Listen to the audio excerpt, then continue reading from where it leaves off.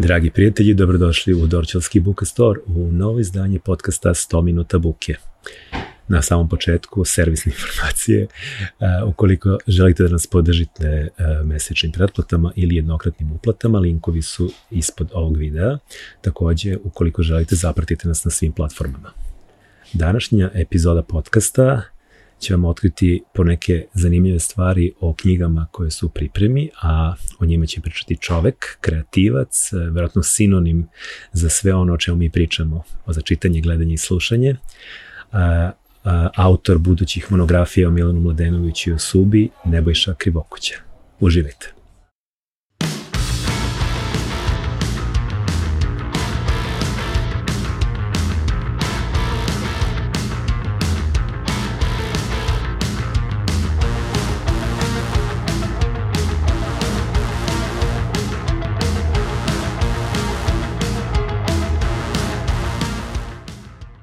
Bojša, dobar dan. Ivane, zdravo. Evo, dugo se nismo videli, sve se nešto u prolazu viđamo kad kreneš na posao, a ja decu po vrtićima, školama, to sve ostalo mahanje u prolazu, ali ajde konačno da se malo ispričamo, drago mi je što si gost. Takođe, hvala. Ti si možda čovjek koji najviše odgovara o opisu ovog podcasta, o čitanju, gledanju i slušanju, ti si čovjek koji objedinjuje apsolutno sve to i proći ćemo kroz svoju neku životnu priču, pa će i oni koji te ne poznaju, verujem da ipak još uvek postoji neko takav. Ima. I dobro je da je tako. Dobro je da je tako. Shvatit će zašto to priča. Kao i obično, razgovor volim da počnem sa aktuelnostima i ono što je meni, ajde, posle ćemo, ono smo pričali, kao nešto najvrelije, ali ajde, to ćemo posle. Zapravo mi se čini da je, naravno, sve stvari koje ti redovno radiš i koje se tiču tvog osnovnog posla, advertisingu i svih tih kampanja i sve, i toga ćemo se dotaći posle, ali ono što nekako meni intimno najzanimljivije i najbliže jeste zapravo tvoj rad na biografijama nekih velikih muzičara uz čiju muziku smo definitivno odrastali, formirali se. Prvo ćemo ići na onu prvo ću spomenuti onu na kojoj radiš već duže vreme i u kojoj si, kako si sam rekao, do guše, a to je biografija Milana Mladenovića.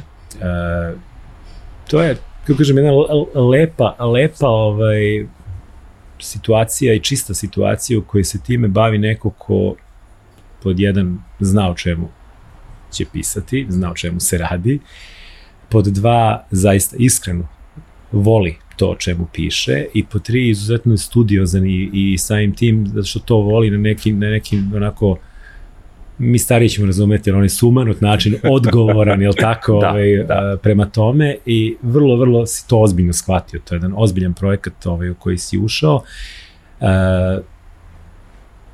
Kažem, Milan Mladenović je jedan od onih likova koji svakome od nas, koji smo, koji imamo određene godine, ja mislim da se to proteže ljudi koji sad imaju negde 30 i nešto, pa do čak 70-godišnjaka, čini mi se, ako su bili u tom vozu, nešto znači. I ima neku svoju priču sa njim. Postoje takvi likovi, postoje prosto, znaš, pada mi na pamet Vlada Divljan, o kome si pisao lep tekst svoje vremeno za Al Jazeeru.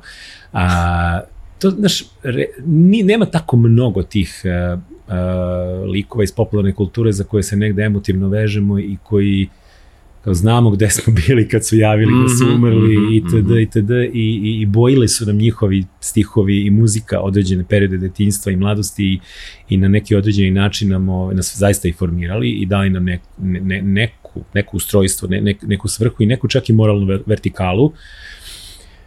Milan je stvarno jedan od njih. Kako je uopšte došlo do te saradnje? Kako je bilo? Je li pozvonio telefon, ti si se javio i rekao halo, a onda sa druge strane čuo glas? Pa možemo da ispričamo dužu i kraću verziju koju ove priče. Želiš, zapravo imamo dovoljno vremena ovde, lepota podcasta je u tome što ne seku nas reklame i nemamo baš neki razumemo se u vezi sa tim, ali prosto moraš da razumeš i zato me slobodno prekidaj. Nakon dobrih 1.5 dana bavljenja tom knjigom, ja sad mogu da pričam o tome 3 dana, a ne 100 minuta, ali negde si već i u pitanju ti mapirao zapravo ključne tačke te čitave priče. Priča je počela, ako ispričamo o nekoj romantizovanoj verziji, kao ni čuveni mim, hajde, hajmo. Odnosno negde Maja, zvanično ime zadužbine Milana Mladenovića, je negde otvorila tu temu. Trebalo bi da uradimo monografiju o Milanu, da li bi se ti toga prihvatio? U tom trenutku Maja i ja imamo neku prepisku, odnosno neku istoriju komunikacije koja je bila digitalna. Tog dana smo se videli prvi put i rekao sam negde njoj u toj sekundi, rekao, čekaj, znamo se 24 minuta, popili smo pola jedne kafe, da li bi ti napisao monografiju?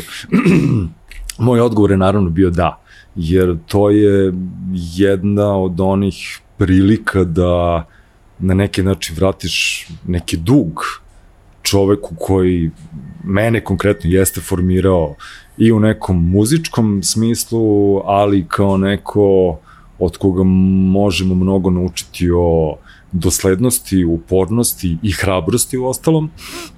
I iskreno, ja u prvih nekoliko nedelja nisam znao zapravo kako to da uradim. To jest, pokušavao sam da pronađem neki ključ i neki način kako ta knjiga može da se napravi, da se napiše, a da negde s jedne strane ne pati od manjkavosti od kojih ipak pate neke knjige koje su među vremenu, na primjer, napisane o Margiti, ili tu zaista ima negde svačega. Sa druge strane, da pokušam da napravim nešto što će biti drugačije nego knjiga koju je Aleksandar Žikić uradio prvi put još 99. godine. I da negde ne duljim, ja sam zapravo rešio da pratim Milanov glas u pravom značenju te reči. Dobro. A to sam rešio zapravo iz jednog onako vrlo ličnog i veoma emotivnog doživljaja čitave te muzike tog vremena, jer kada sam negde nakon 4-5 nekih proba, tlocrta te knjige, shvatio da svaki ima neke probleme koji su dramaturški, narativni ili neki treći, onda sam se vratio na početak i pokušao da se setim toga zašto je meni ta muzika bitna, šta je meni zapravo značio taj glas u tom vremenu, i shvatio sam da sa svih tih koncerata, bio sam na dosta koncerata Katarine Velike, ja zapravo najviše ili najdublje negde ili najsnažnije sećanje koje imam na čitavo to vreme je taj glas koji dopire Sabine i ta količina energije koja stiže Sabine ka nama u publici. I onda rekao, ok, hajde da pratimo glas i hajde da okupimo sve te glasove koji bi želeli i koji imaju što da ispričaju o Milanu nakon 30 godina kako ga nema. Da ne duljim mnogo o čitavoj operativi, evo neki godinu i po dana kasnije, pre godinu i po dana sam obavio prvi intervju sa jednim od sagovornika, to je bio Pere Janjatović koji je nedavno bio gosti ovde.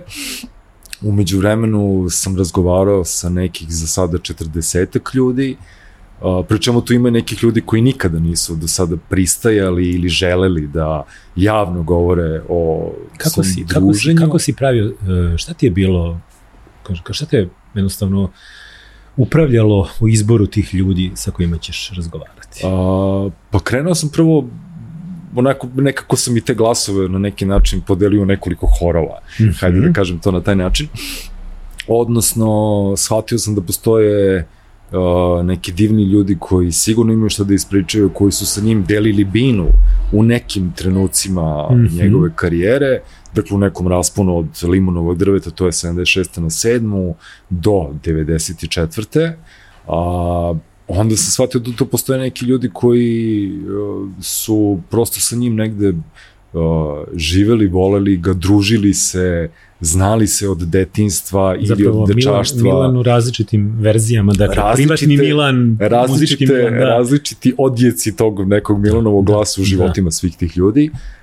Naravno da sam sa uživanjem pričao sa ljudima koji su svojevremeno ili da danas pišu o Milanu i pokušavaju da negde objasne tu priču i frejmuju je na neki svoj način. I u čitavoj toj potrazi jako je šarenolik raspon tih ljudi sa kojima sam razgovarao umeđu vremenu. Dakle, to je negde jedna galerija ili jedna fonoteka glasova od Milanovog najboljeg prijatelja iz dečaštva iz Sarajeva, koga sam najiskrenije dugo tražio po planeti Zemlji, jer ja sam o tom čoveku samo znao ime, prezime, godinu rođenja i školu u kojoj je išao. Nakon malo duže potrage sam ga pronašao u Americi tako da sam pričao i sa Amirom Haverićem, koga Milan spomenuo u 2 intervjua kao najbolje prijatelje iz sarajevskih dana.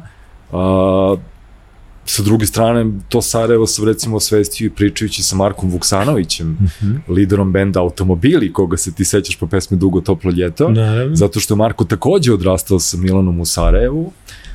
Tako da to je s jedne strane... Koliko je Milan živeo u Sarajevu? Pa to je neki period zapravo od 64. do 70. Što znači to je neka osnovna škola, to je neko vreme odrastanja. Sada ja znam kako je to Sarajevo izgledalo, kako ono vibriralo, koliko nije bilo rock'n'rolla, gde su se učili prvi akordi, kako izgledao taj sudar ruralnog i urbanog, s obzirom na to da je Milan odrastao na ivici tadašnje Grbavice. Sada Sarajevo naravno izgleda potpuno drugačije, ali u to vreme nekako imalo neki drugi feeling.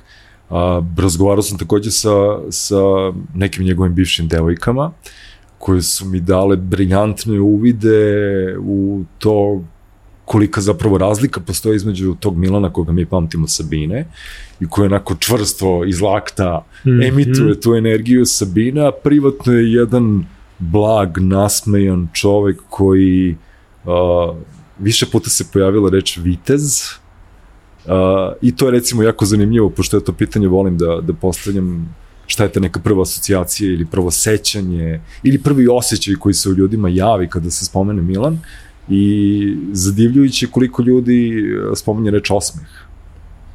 A mi kao tadašnji obožavaoci je Katarine ili Katarine druge ili Šarle ili svega što je Milan radio, mi ne pamtimo mnogo nasmejanih Milanovih fotografija. Ne, ja imam više onaj Buster Keatonovski, njegov izraz lica, onako... Upravo. U toj potrazi negde otkrivamo i to i šta je negde volao da čita i šta je volao da sluša. Šta je njega formiralo zapravo, što je isto zanimljivo. Šta je zapravo negde uticalo na čitavu njegovu poetiku.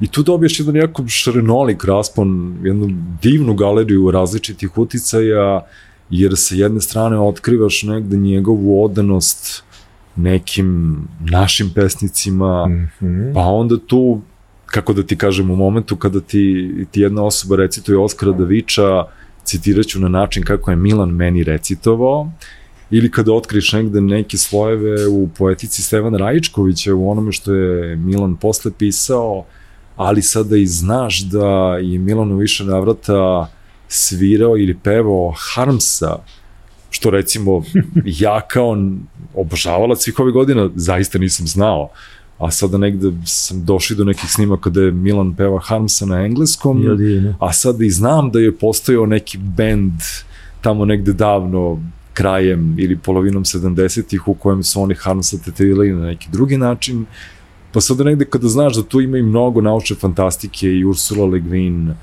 i Raya Bradbury-a, to sve negde pomaže da mi sada dobijemo jednu precizniju sliku o tome zapravo ko je taj čovjek bio, o čemu je zapravo on pevao, i negde na kraju svega jako mi je dragocena ta njegova linija ozbiljne upornosti i ozbiljne hrabrosti. Ili s jedne strane ta hrabrost, ovo sad sve zvuči kao jedna veoma dugačka reklama i najava za knjigu. I treba da bude. Da se razumemo, knjiga sigurno neće još jedno najmanje godinu dana biti na policama, ali... Dobro, bilo bi plan da bude 2024. 30 godina. Ukoliko se poklope sve kockice negde u vreme Milanovog rođendana, to bi bilo idealno. Ali, dakle, imamo jednog čoveka koji je s jedne strane bio veoma hrabar u nekom muzičkom smislu, jer ti kada sada pogledaš, iako postoje jasne poveznice između Limunovog drveta, Šarla Krobate, Katarine II i svega što je sledilo nakon toga, ali čovek koji vrlo svesno menja svoj stil i nalazi neke nove muzičke forme kada to od njega ne očekuju, niti traže ni publika, ni kritika. Pa da, i zaista meni to baš razmišljam kako zapravo jako malo imaš u istoriji muzike, pogotovo naše, toliko transformativne likove koji zapravo su bežali od tog momenta pop muzike, jer kao čim postane popularno, menjaj. Upravo. I beži od toga i ne upade u kliše. Ili, izvini, u ovom slučaju, čak i ako nije postalo popularno, ako te nešto zainteresovalo novo, ako si pronašao neku formu, hajde da je probamo. Da, jer zaista tu negde vidiš autentičnost umetnika. Ne onoga koji daje publici ono što ona traži, ili da još istog, jer jer je lakše, ili lukrativnije. Kažem, ja gledao sam baš sad ovaj dokumentarac o Davidu Bowie, novi, pa isto me to podsjetilo zapravo na tu transformativnost njegovu i zapravo to koliko se on tražio i negde mogu da povučem čak neku paralelu između njih, jer znajući od ranije to koliko je zapravo Bowie bio obrazovan i koliko je njega zanimao i film i pozorište i koliko je sam se upuštao u sve to i bavio se i likovnim umetnostima, vajao, slikao, pisao, glumio u filmovima. Sve radio. Da, sve radio, a zapravo to je samo jedna neutaživa potreba za umetničkim izražavanjem. Upravo. I to je zapravo, se Milan bavio još nekim umetnostima? Pa vidi, mi sada imamo dokaze za pisanje i za muziku i to je to, ali ono što recimo takođe vremenom tragajući za nekim stvarima poput detektiva, ok, znamo od ranije za pojavljivanje na filmu, konkretno znamo za 2 filma u kojima se pojavljivo Crna Marija i Tajvanska kanasta u kojoj se band pojavljuje kao marketing band, odnosno deo te neke priče. Ali takođe sada recimo znamo, jer postoje neki tragovi i tih događaja da svojevremeno u SKC-u, koji je u to vreme, početkom 80-ih, zaista bio jedan ozbiljan metež.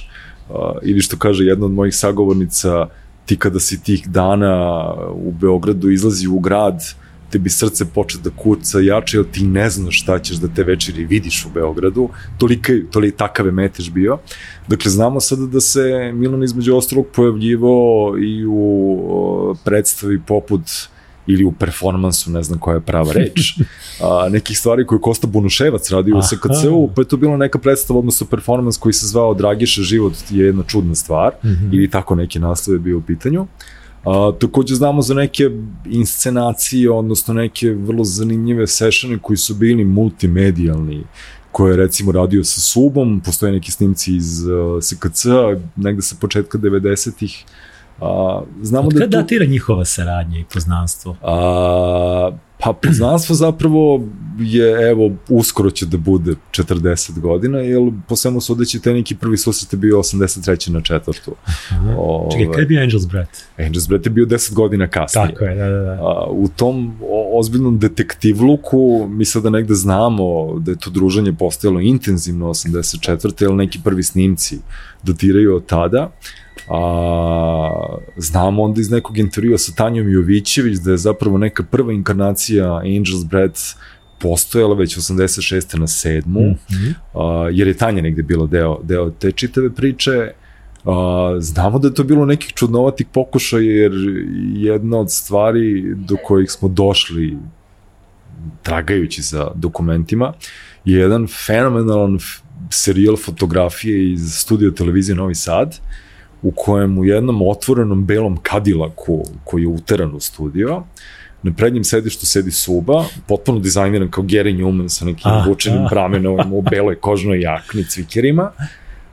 U sredini tog dugačkog vozila je devojka za koju slutim koja, ali nemam dokaze, pa je sada neću imenovati. Dobro. I na zadnjem trapu tog Cadillaka je Milan istetoviran kao Indijanac u nekom ogrtaču koji nešto skače na Subu i na tu devojku. I recimo za tu fotografiju niko ne zna šta je. Aha, da li je to deo nekog... To je jedan serijal fotosa. Ali će naći svoje mesto u knjizi. Apsolutno hoće, ali to su fotografije koje, kako da ti kažem, da razvučem na 3x3 metra i da stavim na zid, to bi spektakularno izgledalo. Fotograf koji je uradio te fotografije, po svemu sudeći, ne može da se seti kada je to bilo i zašto je to bilo. Tako da sad, znači, na temu tvog pitanja znamo da tu postoji neki pokušaj različitih nekih formi i sa druge strane sada znamo i to da negde pred sam kraj života je bio učesnik jednog dosta čudnog koncerta koji je organizovan putem velikog broja telefona koji su bili povezani svi, odnosno motherboard je bio u Beču, a različiti muzičari iz različitih delova bivše Jugoslavije su se povezivali te 94. i pravili neku vrstu koncerta. To je neki preteča Zoom koncerta. To je neka preteča onih YouTube svirki da svi sviraju zajedno, samo je ovo rađeno s pomoć telefona 94. Dakle, jedan jako šarenoliki i bogat život u kojem, da se vratim na tu temu hrabrosti, mi govorimo o čoveku koji je vrlo svesno u nekim trenucima karijere donosio neke odluke koje su veoma nepopularne, ajde da kažem tako. Koje meni pada na pamet onaj nastup u Sava centru i ona priča o tome dok gori Sarajevo, šta je bila priča? 92. kada je bombe padaju, upravo tražio minut ćutanja za stradale ljude u Dubrovniku, Sarajevu i na prostorima bivše Jugoslavije. Da, pa je onako bilo je neprijatno. Bilo je, mada na snimku koji je sačuvan, ti čuješ jedan aplauz koji raste nakon te njegove rečenice, odnosno izlaska na binu. Ali pričam je o čoveku koji, recimo, 91. kada se pojavio album Dum Dum, koji je bio veoma drugačiji od svega što je u to vreme negde svirano i što je negde zvuke Katarine Velike, na pitanju novinara zašto ovo ovako mračno i zašto ovo ovako psihodelično, Milanov vrlo direktan odgovor kaže ja znam da ćemo mi zbog ovog albuma izgubiti 40% naše publike, ali smo rekli neke stvari koje moraju da se kažu. Sad, negde ti to radiš u 91. kada ti se smanjuje tržište na koje možeš da sviraš. Naravno. Odnosno, nekako svesno, zato što veruješ u neke stvari i neki ideale. Dobro, i onaj projekat Rim Tuti Tuki, razumeš, koji svi pamtimo, gde smo išli za tim kamionom, zapravo je bio ono zatvaranje vrata svih državnih medija i svega. Sve su to neke stvari koje u to vreme u tadašnjoj Miloševićevoj Srbiji prosto nisu bile, kako da kažem, zdrave, ni po budžet, ni po život. Imate jedna nastavna strana novina, u pitanju je tadašnja borba. 92. godina, prva peticija protiv Miloševića, do tog dana je potpisalo 100.000 ljudi, među raznim uglednim ljudima, među kojima su, ne znam, Mića Popović i tako dalje. Jedina dva muzičara koji se spominju su Dušan Prelević i Milan Mladenović. Tako da vidiš jednu priču o doslednom otporu svemu onome što je smatrao negde neprihvatljivim, a sve to negde dolazi iz toga što pričamo o čoveku koji je rođen u Zagrebu, odrastao u Sarajevu, poreklom veoma vezan za Makarsku, a rad na ovoj knjizi, Jugoslavije, bukvalno. Upravo mene je rad na ovoj knjizi doveo i do Makarske i tamo sam pričao takođe sa familijom koja negde daje neki potpuno drugačiji uvod do to kakav je to čovek, kakav je taj Mišo, kako su izgledala ta letovanja u Makarskoj. Između ostalog, ove godine će i nagrada, odnosno nagrada konkursa za održbinu Milan Mladenović biti održana u Makarskoj 21. septembra. Dakle, i negde onda dolazi u Beograd i za razliku od mnogih ljudi iz njegove generacije, on ne odlazi iz Beograda. Sa jednim vrlo jasnim stavom, ostao sam ovde zato što su ovde ljudi koji su meni važni i publika prema koji sam ja odgovoran. To je ukratko nekoliko desetina hiljada reči koji će biti. Koliki deo monografije će zapravo činiti fotografije? Za to ne znam da ti dam tačan odgovor u ovom trenutku, utoliko što najiskrenije, evo sad u ovom danu kada mi pišemo, ja imam završenu, pa mogu da kažem polovinu knjige, ona negde za sada je teška oko 60.000 reči, ta jedna polovina, i to je bez svih ovih intervjua koje sam uradio i koje lagano negde sređujemo i uobličavamo tako da funkcionišu kao veoma lični, emotivni iskazi i priče o Milanu. Neki od tih razgovora su sami po sebi toliko divni da čak i da ja ništa ne uradim i da ne napišem ni jednu reč, samo te razgovore da pustiš da se čitaju, to će već da u mnogome negde objasni Milana. Tako da sada ja negde na neki način idem ka nekom formatu kakve recimo bilo Ogledalo Lune, koja se pojavila pre nekoliko godina. Koliko će to biti fotografija, koliko skeniranje dokumenta, koliko nekih stvari za koje verujemo da su važne, jer ovo ipak monografija, važne za portretisanje tog čoveka će sigurno negde doći iz uredničke saradnje Maje, odnosno zadužbine, ljudi koji će biti zaduženi za dizajn i opremu te knjige. To će da bude jedan timski, onako, orkestarski rad. Dobro. Znači, očekujemo ozbiljnu monografiju. Bilo bi divno zaista da se pojavi do kraja sledeće godine. Sad, dobro, to već piše pitanje i ko će objaviti i kako će to raditi, to ne znam još uvek. Na tome se radi, ali kako bi rekli, javnost će biti blagovremeno obaveštena. Ok. Dotaći ću se još jedne knjige koje te čeka posle toga.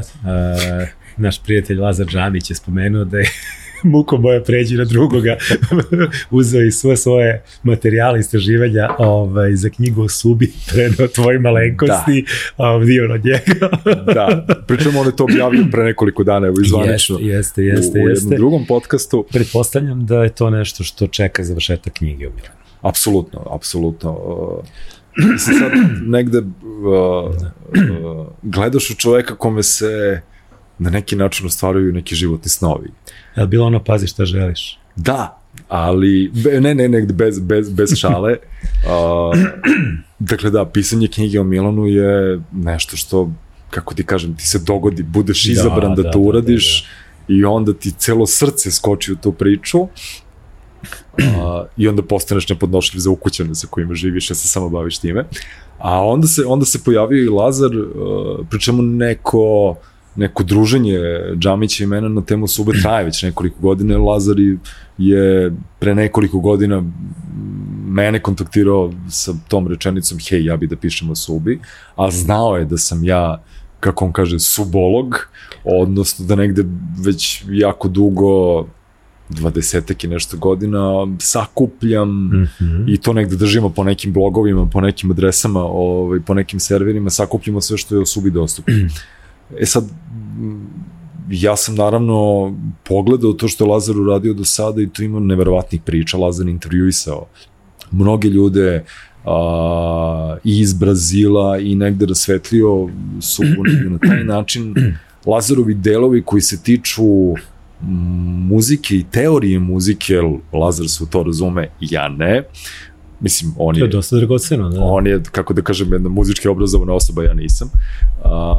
Ti njegovi uvidi koji se tiču poliritmova, odnosa ritmova Brazila i Afrike, kako su ti ritmovi negde se savršeno uklopili u tu neku subinu potragu za muzikom četvrtog sveta, kako su u nekom trenutku i Milan i on to zvali u Angel's Breathu. Tu ima dragocenih segmenata u kojima ja tek ću da sagledam šta je zapravo ono što mene čeka i kako ja mogu da doprinesem toj priči.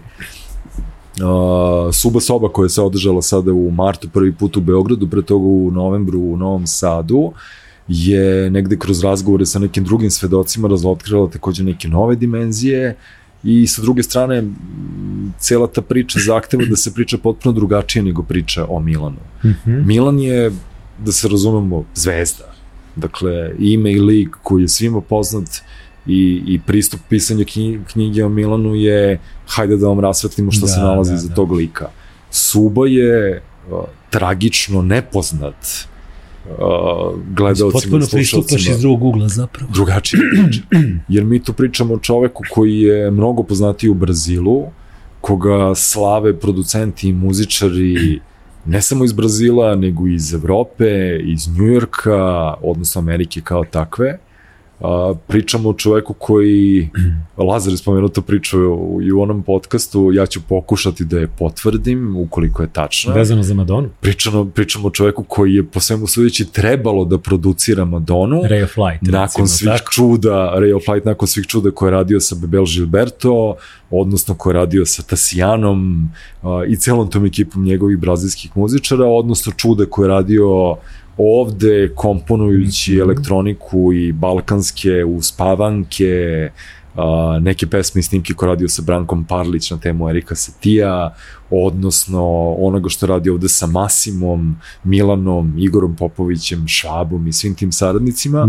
I da se razumemo, to je meni spektakl kako je on uvek negde prisutan u pločama koji su mega hitovi, a ljudi ga ne znaju, jer hajde samo na brzinu da mapiramo. Subo je sedeo takođe iza mixpultom albuma Bolero grupe Haustor. Dakle, hit Ena. Subo je bio deo te čitave šarene ekipe koja je radila samo par godina za nas je Katarine Velike. Oktobar 1864.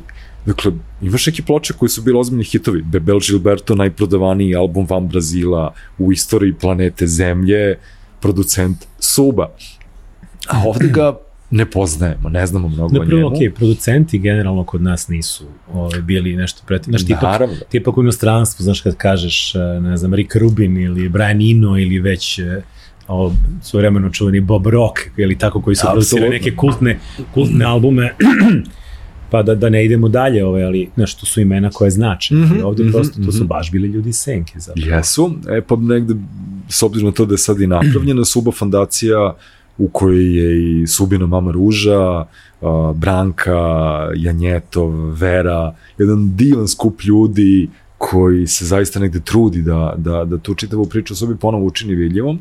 Očekujem da Janjetov to ilustruje, dakle, bez njega ništa. Ja očekujem takođe, ali hajde prvo da negde oblikujemo i tu knjigu u nekom narativnom smislu, da ispričamo tu priču do kraja, a onda ćemo da je učinimo da bude šarena, jer ti Subini pristupi muzici zaslužuju da se negde reflektuju i na dizajn te knjige. I dobro, imate jedno ogromno tržište brazilsko koje mislim da bi tu knjigu progutalo.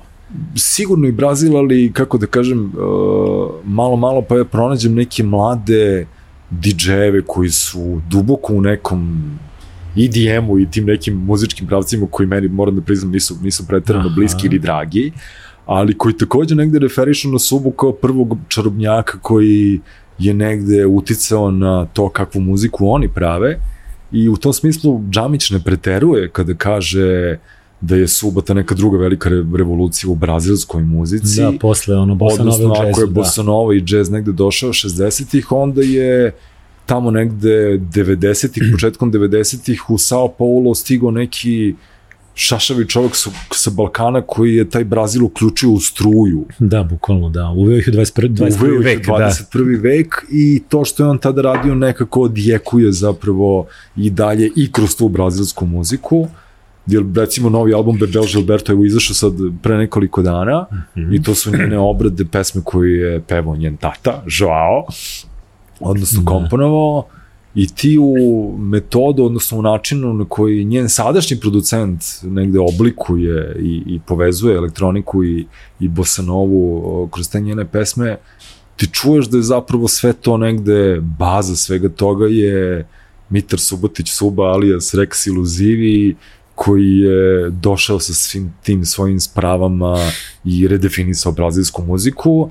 I to ti onda potvrdi BBC u emisiji koja se bavi brazilskom muzikom od njenog nastanka do početka 21. veka. Bukvalno postoji rečenica. I onda je došao jedan čovjek sa Balkana i promenio tu muziku. Tačka.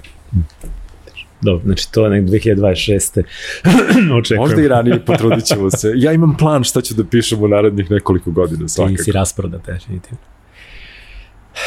Imali smo lep uvod od pola sata, odlično smo ga spakovali. Sad bih te malo prošetao kroz neke formativne godine. Vraćam se na onu priču da si čovek gledanja, čitanja i slušanja i ima zašto je to tako. Ali ajde vidimo kako si se ti takav formirao. Iz kog si kraja? Kako kaže McLeod, from a lots of different places. Šalim se. Kako da kažem, po papirima, preko puta bioskopa Voždovac. Dobro. I da, ja jesam odrastao i tamo veliki deo mog detinjstva, sa pogledom na jedno spektakularno dvorište koje je sakriveno iza tog bloka zgrada koje se nalaze preko puta bioskopa Voždovac. Sada to dvorište više ne izgleda tako, nažalost. Sa druge strane... Nije bioskop Voždovac. Bioskop Voždovac i prva projekcija Njujorka 1997. Nisam siguran da li je to ili Escape to Victory Johna Hustona sa Peleom i Michael Caineom. Prvi film koji sam gledao u tom bioskopu, nisam siguran u potpunosti. Oba su kultna, tako da... Ali to je negde bioskop Voždovac, koji je, da se razumemo, u to vreme Voždovac periferije malo. Nije to kao danas. Beograd je drugačiji. Prosto Beograd je nekako bio drugačije, mu je bilo jezgro. Pa i kompaktnije, čini mi se, da. Da. Opet, iz nekih drugih razloga, ja sam išao u tadašnju školu braće Ribar, danas Kralj Petar I, odnosno neki deo mog odrastanja je i Varoš Kapija, odnosno zgrada preko puta Ribara, jer je tu živala moja baka. I nekako zgodno ti je kada ti je škola preko puta ulice. Onda sam negde nastavio sa tim Ribarom sve do kraja osnovne škole, blok 28, odnosno čuvane televizorke, kao druga adresa, A koja je srednja škola u pitanju? Prva Beogradska. Da. Ali to su neke nepromišljene odluke, znaš, kao cela ekipa iz odeljenja ide u prvu Beogradsku, koja je u tom trenutku prirodno-matematički smer. To sam da te pitam, zato što znam da je to bio prirodno-matematički smer, koji meni, da se ne lažemo, apsolutno nije ležao, ali kao svi drugari ide u prvu, hajde idem i ja. I onda se to vrlo brzo vidi u knjižici kao petici iz srpskog istorije i tako tih stvari, neke trojke, dvojke iz fizike i matematike, sve je to u redu, apsolutno. Ali sa druge strane taj blok te definiše, jer ti nakon Voždovca dođeš u one čudne betonske zgrade, bisere brutalizma. Biseri brutalizma sa onim genijalnim prozorima na kojima može da se sedi tako što izbaciš noge ispred i onda tako gledaš u svet koji je ispred tebe. Inače, istorijski gledano, kako se stvari povezuju, jedna od stvari koje sam ja čuo u vreme dok sam živeo u toj petici pored autoputa, u toj televizorki, je da su neki bendovi svirali u jednoj od garaže koje su se nalazili u onom koridoru ispod zgrade. Jedna od tih garaža je pripadala Švabi, basisti sada električnog orgazma, nekada Katarine II. I u toj prostoriji je sviralo nekad davno i Limunovo drvo. Tako da život nekako čuo da povezuje stvari. Ali dakle, ta prva Beogradska, to je blok 28 i da sad ne gledamo šta je sve pisalo po ličnim kartama, sada je to Botanička bašta. Ali ti zapravo imaš sad tu liniju, kao ti putuješ svaki dan iz bloka na Dorću. Čime putuješ? Pa najčešće idem peške. To vreme? Najiskrenije, da. Koliko ti je trebalo od kuće do škole do kuće? Pa vidi, ne više od nekih sat vremena, i to laganim hodom, odnosno, ajde da stavim to odmah u kontekst, to je jedna kaseta Walkmana. To sam teo, to je moje sledeće pitanje bilo, dakle, nije bilo moguće da tu nije bio neki Walkman, je li tako? Zašto bih inače išao peške, nego da bih slušao muziku? Naravno. Da se odsluša kaseta od sat vremena ili jedna strana 45 minuta, recimo. Upravo. Si bio BASF, TDK ili Maxel? Kako da kažem, TDK su bile najpristupačnije, one normalke. Hromke? Hromke su već bila ozbiljna kategorija. BASF, Maxel i to, Maxelove zlatne hromke. To je najbolje što možeš da dobiješ. To je bilo ono... Za gledalce koji ne razumeju, u odnosu na tip kasete koji imate u ruci, takav vam je kvalitet zvuka. Da, i bile legendarne metalke.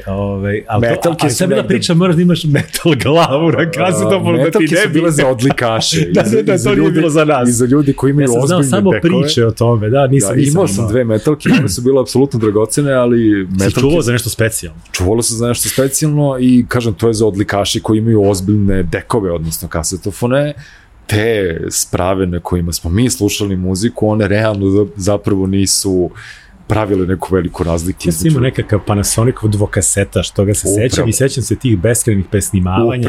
Upravo. A je bila ona varijanta rec i pauza i onda se čeka, jer se tako brže upali snimanje pesme sa radija. Bilo je ne gubi se onaj delić sekunde. Ali vidiš onda o čemu bi sad da govorimo, onda se pojavio jedan model, ne znam da li je bio Kama Crown, nešto je ušlo u moju sobu iz te zone dvokasetaša sa gramofonom i radijom. Takozvani muzički stub. Muzički stub koji je ili mini linija, izvini, to su bili oni nazivi iz tog vremena. Ali ovaj muzički stub je iz nekog razloga, neki inženjer ga je tako napravio da ti kada počinješ snimanje, on prvo napravi blagi fade in. Wow. Što je bila jedna veoma korisna pojava kada ti pecaš pesme sa radija. Tako je. I kao imaš fade in i kao vidi lepote. Ali imaš fade out kad gasiš. Ne. Ali ja znam da sada to verovatno deluje šašavo ili potpuno manično, ali to su hiljade i hiljade i hiljade sati provedenih uz radio, odnosno te kasete, odnosno te presnimavanje, odnosno otkrivanja nekih stvari. Jer ja znam da to sad verovatno da zvuči potpuno kao nadrealno, ali muzika nije bila ni blizu dostupna kao što je danas i ti kada nekom srećom dobiješ neki 4. presnimak koji već ozbiljno šušti, da se razumemo. To je informacija. Ali dobiješ neki 4. presnimak od nekog prijatelja ili starijih drugara iz bloka ranih albuma Simple Minds, kojih naravno nema da se kupe u prodavnici, jer je oni prvi tiraž već uveliko prodat ili nikada nije ni objavljeno u Jugoslaviji, ne vrti se toliko na radiju osim na Studiju B, i ti si onda srećen kao dete, ali ti čuješ nešto što ti do tada nije bilo dostupno i ako ga ne presnimiš odmah, a to presnimavanje podrazumeva da moraš da nešto obrišeš, jer nikada dovoljno slobodnih, odnosno praznih kaseta, da će ta kaseta da ode dalje i ko zna kada će ti se ponovo vratiti. A bio je onaj sindrom, dakle to su spominjali i ovi starija ekipa tipa Vlajsa Rosa i slično, da su vrlo često čitali o muzici, da nisu imali pojma kako ona zvuči. Oni su kao bili punkeri, ali su čuli punk. Kao misli su da je punk Helter Skelter od Beatlesa. Pazi što, ima logike. Međutim, ja znam da sam čitajući, kad sam bio klinac, ja sam uhvatio one poslednje repove tad već propalog jukeboxa. Naravno, svi smo čitali onaj čuveni strip 81, 2, 3, to je Peca Popović. Ima da se kupi, preprodaje diler starih knjiga u prolazu kod Kneza. To je dragocena informacija. Taj sumanuti format, nešto 9, 16, koji je već bio. Ne znam ja šta je. Za druge strane stripa 81, 82, ali to je meni bilo jako dragoceno. Zatim časopise Rock kad se izdvojio iz toga, pa sve do onda pojave Ritma, koji čini mi se negde bio i ključni časopis nekog našeg za našu generaciju. Za našu generaciju, jer to je neka 87. 8. kad se pojavio. Prvi broj je bio u malom formatu, to se sećam, sa Kortom Maltezeom i Bono Voxom na naslovnici. Bono Vox i na zadnjoj korici reklama za neku kung fu aikido školu, nešto potpuno nenormalno. Ima i zašto. Znaš zašto je ta reklama za tu školu? Ne. Ako obratiš pažnju na impresum Ritma, šta, izdavač je sportsko društvo. Izdavač je nekakvo kickbox društvo, znači, tako da je direktor Ritma u početku bio Branislav Pelević iz stranke Srpskog jedinstva, kasnije Arkanove. Nisam toliko pažljivo čitao impresom. Koji je tada bio na čelu te neke kickbox federacije, a pošto valjda još uvijek privatno to, znaš, on je imao registrovano, i onda su oni otišli kod njega, krenuli to da objavljuju. Nisam toliko pažljivo čitao. Pelević ključna ličnost za domaću alternativnu scenu. Ali meni je zapravo, verujem i tebi, taj ritam bio jedan ozbiljan šok. Jer sam se prvi put na jednom mestu na našem jeziku susreo sa tolikom količinom kvalitetnih informacija, jer to je bilo jedno, kako kažem, to su informacije koje su prošle bitno sito. I do nas su stizale zapravo samo fenomenalne, proverene, kvalitetne stvari. Upravo. I sve o čemu su oni pisali tu, ja sam mogu da potpišem i pričali smo da pamtimo čitave tekstove, recenzije i ostalo. Da. I negdje ja imam sve te ritmove i dan danas. I kad jednom ću im se vratiti i iščitati ponovo. Imam ja sve to skenirano, ako te zanima. Super. A on ima taj papir, koji je već malo je povukao vlagu, ali okej. Ali koliko je tebi zapravo uz to slušanje, koliko su tebi bile informacije bitne, jer ti dan danas jako voliš da pišeš o stvarima i da ih na neki način slovima, rečima, svojim glasom objasniš, da prosto objasniš svoj doživljaj toga. Radio si to i sa svojih čuvih 39 pesama, sad ih je 40. Ali šta je tebi zapravo značilo, vrlo često i taj prvo uvid kroz čitanje, pa tek onda slušanje? Pa i meni se događalo da sam naručivao neke ploče ili kasete ili očajnički tražio neke snimke, zapravo samo na osnovu toga šta je neko pisao o tome. To mi se dogodilo i sa Žikićevim tekstovima o Joy Division, koji nikada nisam čuo ranije dok nisam pročitao, pa počeo da tragam za tim, pa naručivo iz Slovenije i tako dalje. Ali svi ti ljudi koji su pisali o muzikama koje ja ne poznajem, i u Ritmu je bilo takođe mnogo imena i bendova u kojima sam ja kao, ako je Žikica ovoliko oduševljen, ako je Ambrozić ovoliko oduševljen, ako je Toma napisao sve ovo, hajde da čujem i ja, pa se onda složimo ili se ne složimo, ali sve te priče i sva ta pisanija o muzici zapravo ti negde definišu to ili otkrivaju koliko je važno imati dobre vodiče u nekakvom završenom lavirintu pop kulture.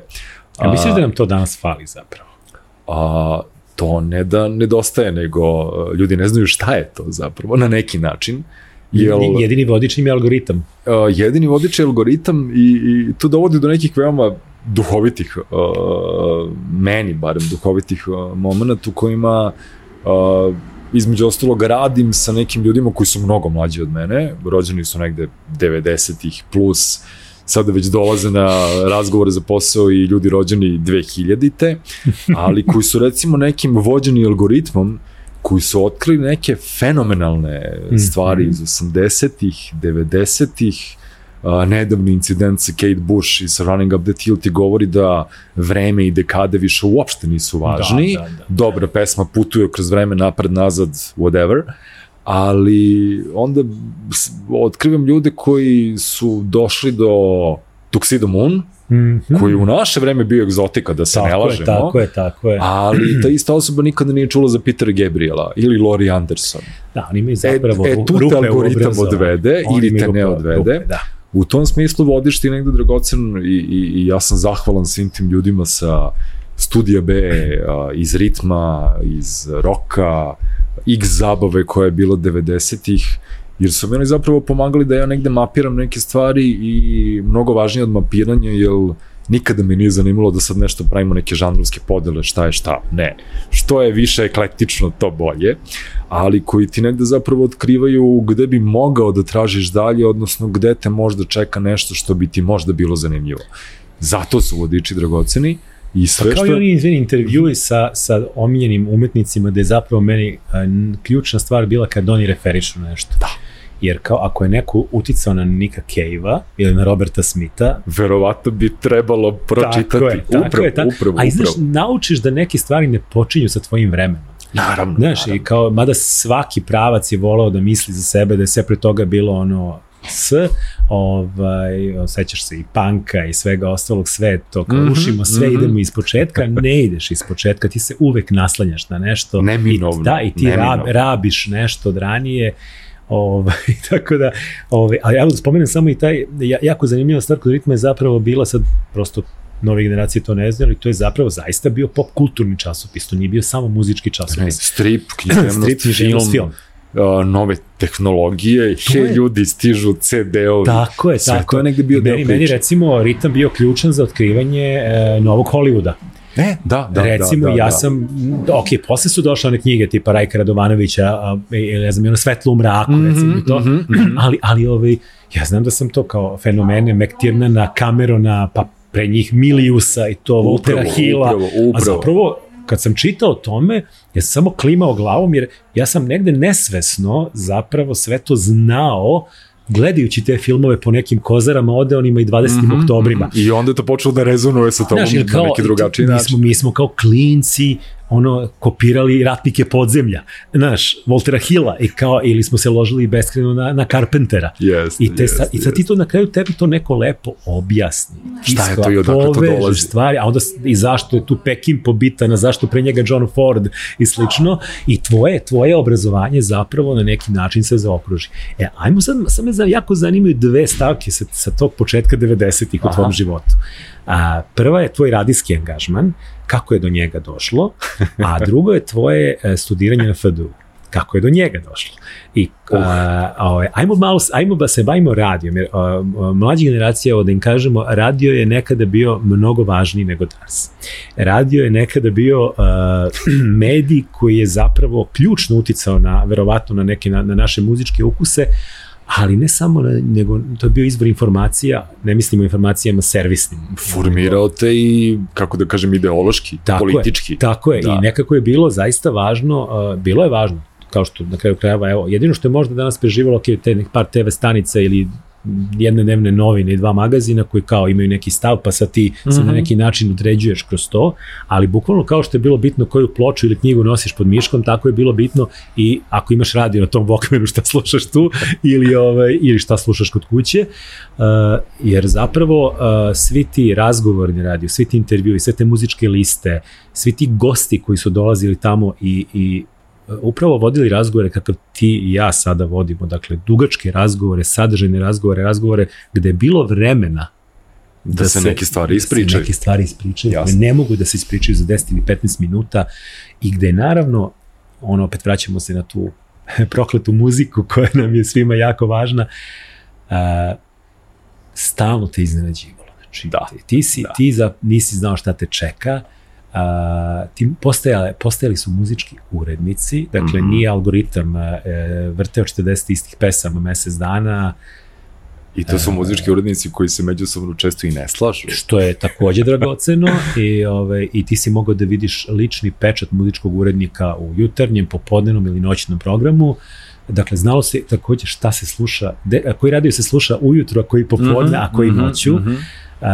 Moje neke rane 90. zaista obeležio radio. Prvo zato što smo u jednom momentu shvatili da televizija je postala TV Bastilja, kako smo je tada zvali. I nije više bilo sadržaja. Nije više bilo sadržaja, vrlo brzo su to sve uškopili i sredili, ali je radio vrio. Na radiju se dešavale neke jako zanimljive stvari. I na radiju, imali smo 92, imali smo taj radio Pingvin, imali smo radio Indeks, Studio B se koprcao i dalje, koji nas je 80-ih radovao, on je uspevao da nekako opstane.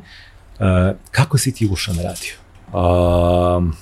Pa, da negde, hajde da kažemo istinu kakva je bila. Ja sam te godine pao godinu. U knjizi 39 pesama koju je Buka objavila pre tačno 10 godina, ispričana čitava ta priča o tome zašto se padala godina i kako se odlagao odlazak u vojsku i tako dalje. I ne moramo je sada ponavljati, ima u knjizi, mada je knjiga rasprodata i neka ostane tako. Ali da ne dođem tog leta, znači to je neko leto u kojem ja prvi put kasnim za svojom generacijom. Dobro. Drugari odlaze dalje, ja ostajem u 4. godini srednje škole. Nemam pojma šta ću da radim u životu. Bend mi se raspao, država se raspala, sankcije su počele. Dakle, jedno dosta onako teško leto, ta 92. Znam da sada zvuči filmski, ali bukvalno je tako. Meni je bilo namešteno da me radio budi. Radio je prva stvar koju sam ujutro, koja me ona razbuđivala u nekom... Imao sam na tom stubu, malo čas spomenjenom, postojao je i alarm.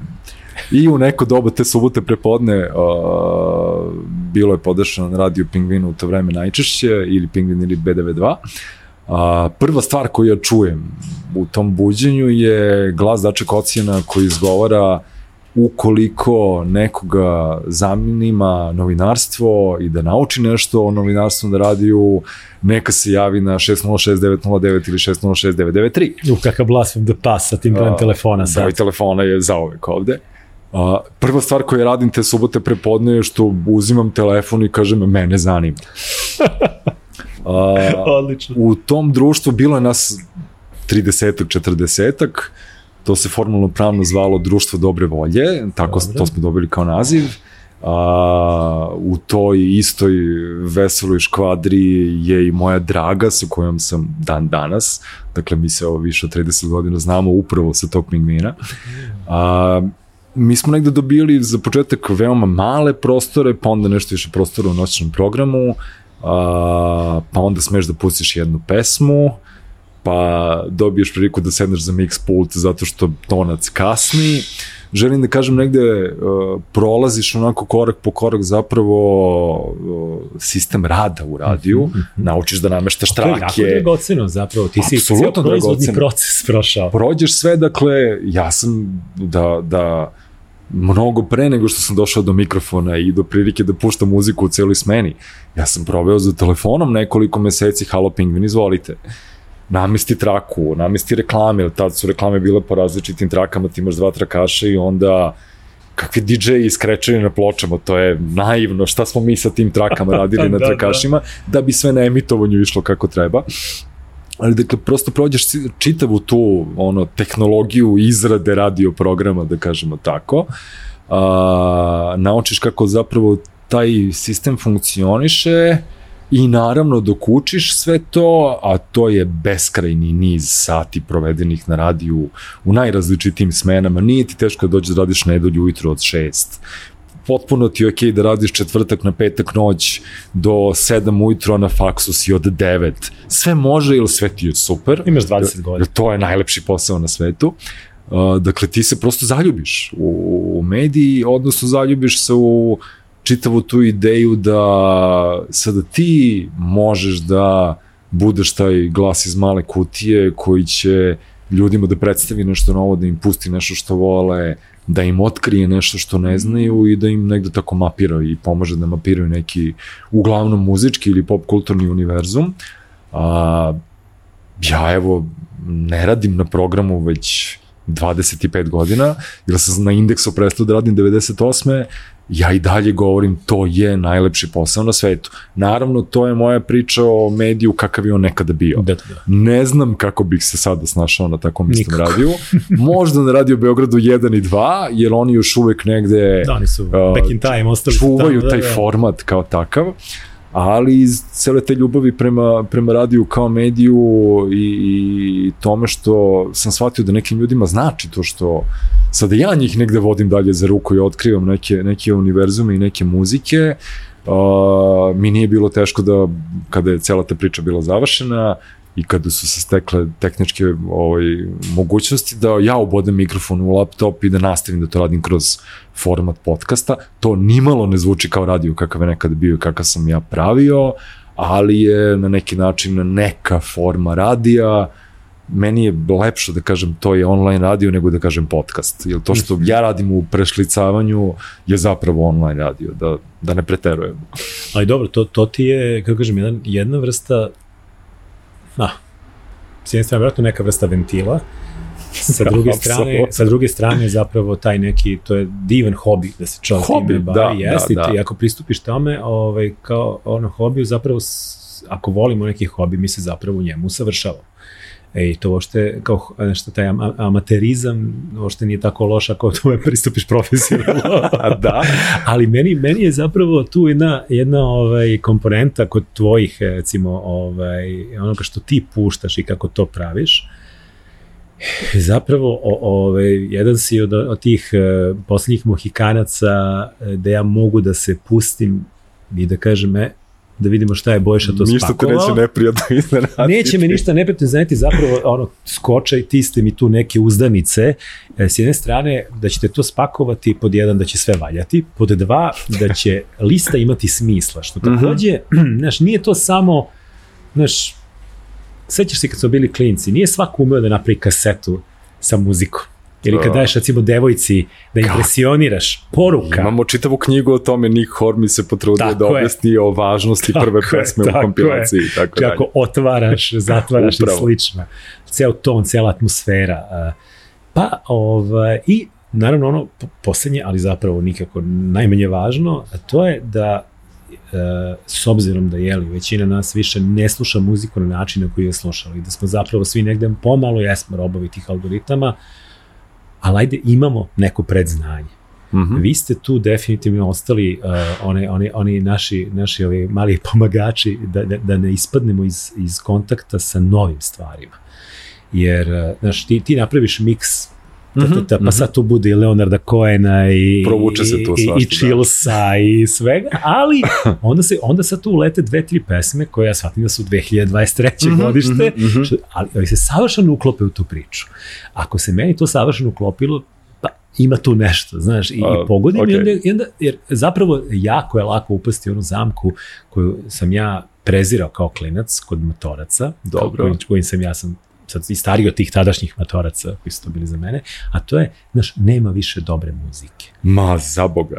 Mislim, kako bih rekao, postoje neke druge istine, to je da jednostavno muzika više nije važna kao nekada, u smislu nema toliki uticaj na društvo i da se drugačije sluša i da odumiranjem formata albuma je sve to se promenilo, ali muzike ima više nego ikad, a taj kvantitet rađa i kvalitet. I zapravo ima sjajne muzike, samo prosto mi slušamo na drugačiji način. Ali to ne znači da je neko sa 15 ili 16 godina ne sluša pobožno i da mu to nije sve na svetu. I kao što je i meni, znaš, kad sam čuo prvi put Smitse ili Pixies, ne znam šta, džaba je bilo da ja to moje kevi puštam. Ona je ostala u vremenu Beatlesa i Stonesa i tu se priča završila. I ona ovo ne razume. I ja se trudim da razumem ovo što stiže. Nije me sramota da za neke stvari kažem, ne kapim, I don't get it. Znači, prosto nije moja šolja čaja i kao ja sam verovatno takođe negdje limitiran zvukovima s koje sam odrastao, s koje sam se formirao i verovatno ću lakše da prihvatim nešto što mi liči na ono što sam ja voleo ranije i to je sve u redu. ali mi je zapravo dragoceno da znam da se dešava, da znam da ima novog, da znam da ima super stvari, znaš da se pojave lupam kao ove klinke, wet leg. Okay. Ja kao ovo je jao, pa kako je ovo dobro. Jeste, ja znam da je to odjek neke muzike iz 80-ih, 90-ih koji sam ja volao. Nema veze, to je dobro. Upravo. I što može se džuska. Dešava se i stalno se pojavljuje nešto novo i u tom smislu hvala ti što prepoznaješ taj trud da ono što volimo i što znamo i što negde dalje vibrira ili rezonuje sa našim glavama i dušama, ima negde, da kažemo, neke parnjake i u novoj muzici. A ima i drugo ti, ja kad to slušam, meni je tu super da čujem neke stvari koje znam, nekad mi izvučeš i neku B stranu nečega, nekog izvođača za koga ja sam mislio da znam, a zapravo ovu stvar ne znam. Ali onda shvatam da zapravo postoje dve vrste slušalaca. Mi matori koji mi otkrivaš mlade i ovi mladi koji mi ti otkrivaš matore. Da. Što je, ta putanja je kao ono u ovom filmu Arrival, dakle, vreme, znači sve postoji u isto trenutku. Istovremeno. I zapravo može se putovati, kao što sad ti tim novim stvarima lagano putuješ u budućnost, postoji druga strana u kojoj treba otputovati za te klince. I zapravo, pazi, koliko meni je to najzabavniji deo. Da. Ja i dan danas već izleti neka domaća pop pesma s kraja 60-ih, ja se zgranem. I kao, čekaj, ko ovo peva, da kaže, piše Zdenka Vučković, znaš. I kao, pa kako je dobra pesma. Ja shvatim da ja sam mogu ostatak života da provedem samo istražujući domaću muziku. Samo to, naravno. I ne bih sve istražio. Uvek se pojavljuje nešto novo. Ili staro. Ili otkrivamo ponovo nešto staro. Ja negdje dalje zaista, bez obzira na svakodnevni posao, pisanje knjiga, ja se trudim da svakoga dana odvojim neko vreme za brzo ili sporo premotavanje stvari koje su se desile u proteklih dan, 2, 3, 5. Ako dovoljno uporno i negde predano tragaš za stvarima, evo, to mi se dogodilo pre nekoliko dana. Ima dana kada to kao Pitchfork objavi, evo, 9 albuma koje morate da preslušate, ja krenem sa nekima, shvatim da se apsolutno ne razumem i to da apsolutno nema veze sa mnom i ne dodiruje me, pa ne slušam, neki me zaintrigiraju pa ih ostavim za neku budućnost, ali u tim traganjima se nekada dogode da zaista danima se ništa ne desi, što bih ja stavio u folder preslušaj ponovo, jer to je meni prvi filtr, kao da li ja želim da čuvam ovu pesmu ponovo ili ne, kao da li ima razloga da joj se vraćam. A onda se recimo dogodi tako klik na klik, algoritmu, protiv algoritma ideš sve vreme namerno i otkrijem pre nekoliko dana jedan naizgled zanimljiv snimak. Vidiš jednu devojku sa čelom, pored mikrofona, pod nekim čudnim svetlom, vidiš da se zove Lakiko. Dobro. I kao, okej, devojka sa čelom, hajde da čujemo šta radi devojka sa čelom. Ja minut kasnije shvatam da devojka sa čelom veoma barata savremenim tehnologijama zato što su papučice oko nje, ona sebi pravi lupove, na to dodaje novi sloj zvuka, to svira, zanimljivo na nivou, ovo ću slušati ponovo svakako. Devojka zapeva nakon tog uvodnog dela na čelu, ja shvatim da ja čujem glas koji, hajde da ne preterujem, njen duet sa Elizabeth Fraser bi bio veoma zanimljiv da se čuje. Ta dva glasa bi nekako jako komplementarno zvučala kao dva anđela, a onda shvatim da ta devojka u toj nekoj liniji melodijskoj koja je veoma podsjeća na Sevdalinku, ona izgovara, odnosno peva nekakav tekst koji, kažem, možda ga neću citirati potpuno precizno, nisam dovoljno puta preslušao sve da bih zapamtio sve do detalja. Kaže, dok čekamo da nas bageri zatrpaju, baklave jedemo, smijemo se. Kako se zove? Lakiko. Odakle? I onda klik na klik. Da? Lana Kostić, rođena u Sarajevu, školovanu u Švajcarskoj, u Nemačkoj i tako dalje i tako dalje. Sa jako zanimljivim tekstom na njenom sajtu, jer naravno da me zanimalo iz kog univerzuma dolazi ovaj zvuk. Onda ima te rečenice koje kaže u momentu kada se njen glas prvi put sreo sa modernim tehnologijama i EQ encefalogramom, rodio se projekat Lakiko. Eto meni zabave za narednih nekoliko dana da otkrivam čitav taj univerzum. Dakle, malo upornosti i malo ljubavi prema muzici i čuda će da se dogode.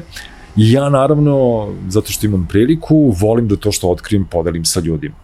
I to je vraćanje duga nekom ritmu i to je vraćanje duga svim tim ljudima koji su nas negde učili i u tom miksu gde će se naći Lakiko u nekom trenutku sa tim snimkom sa bagerima i baklavama, će se verovatno naći neka Kate Bush i neka Elizabeth Fraser, jer ta muzika je meni ponovo negde premrežila sinapse na novi način i ja kad pravim te mikseve, ja negde volim da se ja zabavljam dok to radim, da meni bude zanimljivo. Pa to se osjeti, onda i nama. I ako je meni zanimljivo, onda će možda biti i vama i onda ga stavimo online i to je to.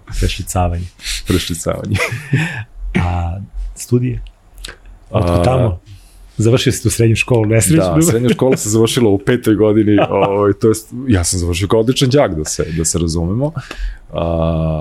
Pokušao sam prvi put da upišem dramaturgiju, ne bih ni ja dozvolio nekome s takvim scenarijom da upiše akademiju, da se ne lažemo pošteno, bilo je loše i suviše pokušavalo da bude Claude Chabrol, bezrazložno.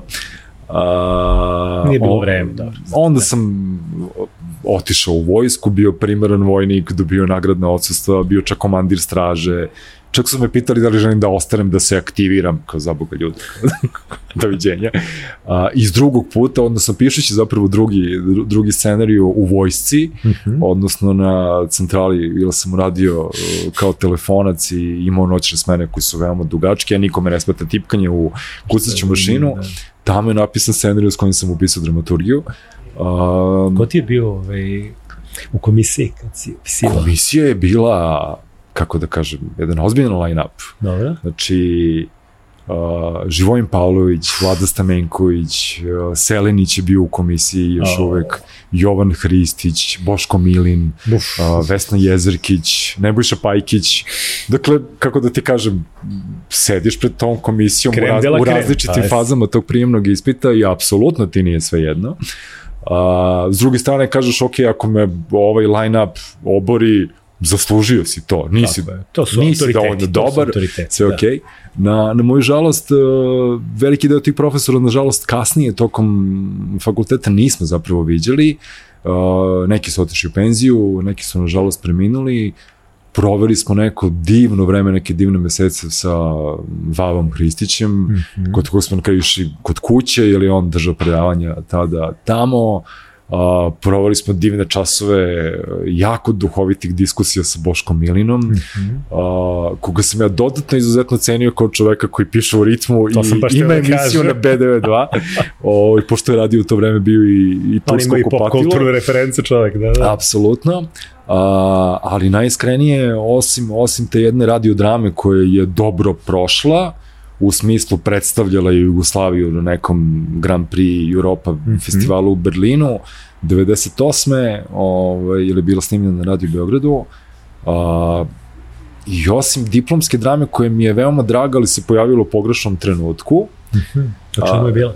Diplomska drama je pisana 2000-te, u zimu i tema je bila porodica koja pokušava da sakrije od centralne figure, to je otac, da je Milošević pao. Godinu dana kasnije malo jače pojavljuje se Goodbye Lenin. Pa baš sam teo da kažem da mi podsjeća. Sorry, da još zabavnije, čak je bilo neka opcija da to se zvalo inače u crno obojeno, pošto je Kebina obrada Stonesa bila light motiv ove čitave drame. Pa genijalno. Jel to negde ukazuje kao gde smo mi stigli. Čak je bilo nekih razgovora o tome da to bude postavljeno, jer je to pisano kao drama.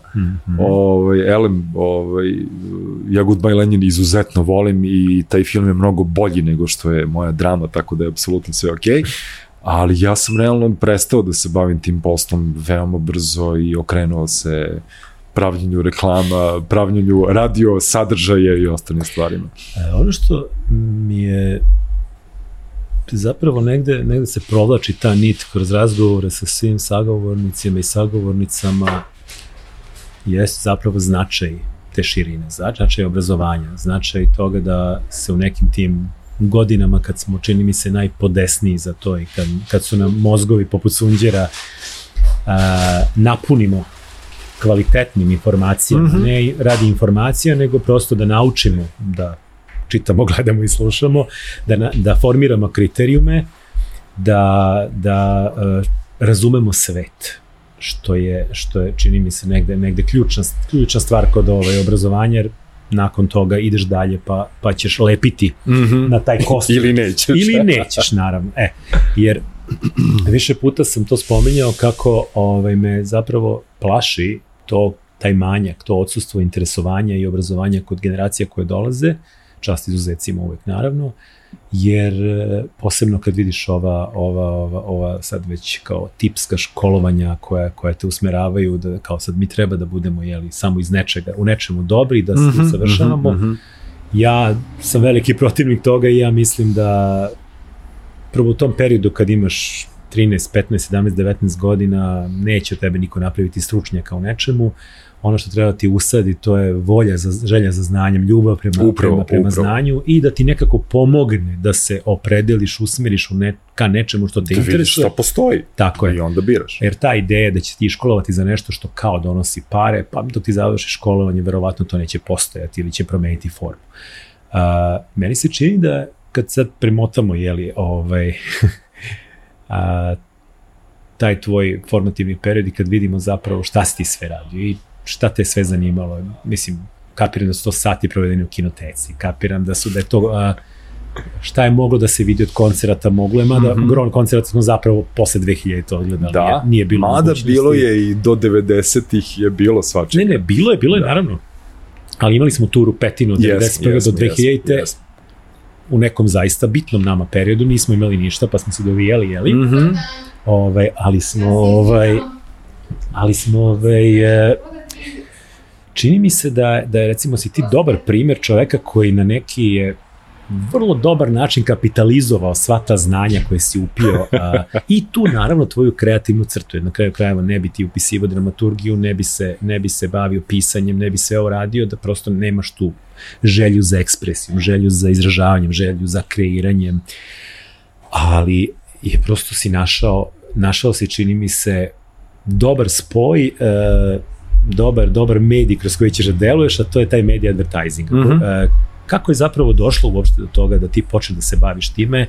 Evo sad si kreativni direktor jedne od većih agencija kod nas i radiš godinama, održavaš nivo, godinama postižeš stvari, godinama se ne umaraš, što je ovaj posao, ali to je posao koji troši ljude, to je posao koji ih melje, da kažem, i u nekom trenutku postoji opasnost da se čovjek potroši, da izgubi, da ga napuste kreativna muza i slično.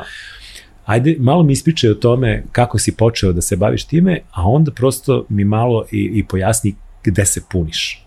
Gde se puniš i kako udržavaš nivo sve ove godine u industriji koja je sažvakala i ispljunula mnoge jako kreativne ljude. Pa ukratko, evo sad je nekako 30 godina kako sam snimio prvu radio reklamu. Da, i kada si zapravo kreativnost krenulo je na radiju. To nismo spominjali. Pingvin je zapravo između ostalog bio i hub kreativnih ljudi koji su za klijente pravili reklame. Da. Mislim, ja sam na raznim mestima pričao o tome, ali volim da ponavim prosto tu činjenicu. Pingvin je bio radio stanica koju su ljudi zvali telefonom sa molbama da se ponovo pusti neka reklama. Danas nezamislivo. To danas zvuči kao, jeste vi bili drogirani? Da. Kao ko zove radio da traži reklamu da čuje ponovo. Da, ali nisu to bile ove reklame. To su bile malo drugačije reklame. Pingvin je čuvao svoj program, odnosno kvalitet tog programa time što je imao različite kreativne timove koji su onda radili namenske spotove koji se emituju samo tu, za te klijente, i to je line-up ljudi, kako da kažemo, tima Talenata Beograda, odnosno Mićka Ljubičića, Dade, preko Klajna i Vojane Deljkovića, preko Dače Kocijana i Hogara, Neše Stefanovića, dokle jedan spektakularni, Jaca Petrović, jedan spektakularni broj izuzetno kreativnih ljudi koji jedva čekaju da naprave novi karambol od reklame koji će ići na emitovanje.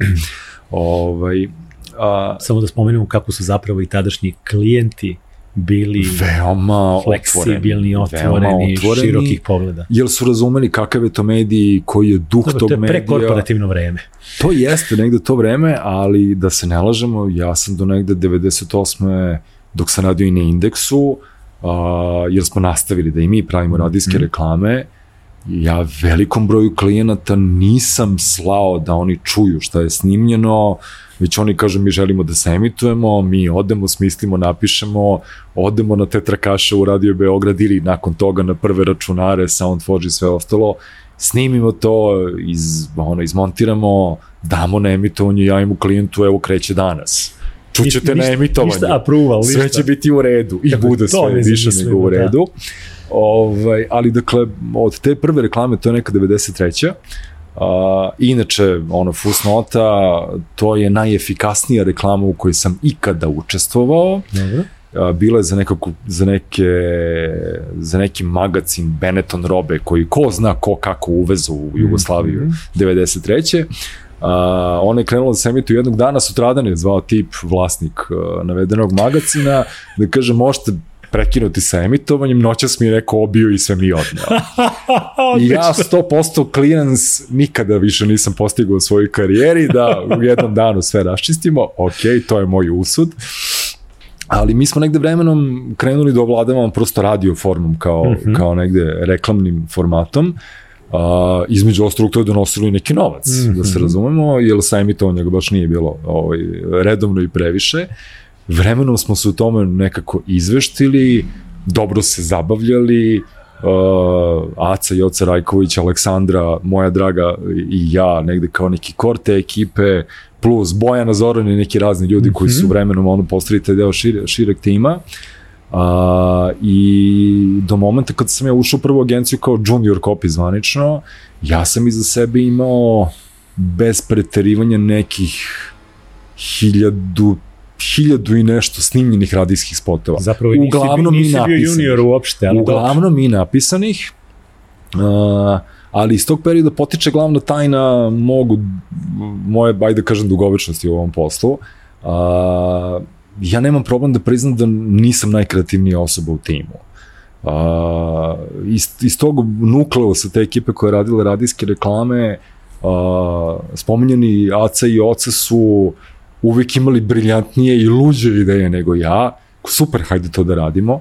Odnosno, u tom smislu ja sam pričao lične sujete i nemam problem s tim da kad vidim da nešto genijalno, kažem, hajmo ovo sve što sam ja... I okružuješ se zapravo kreativnim. Da, ono što sam namislio ja da je možda zanimljivo, to se možemo bacimo u đubre, ali ovo je bolje, hajde da radimo ovo bolje.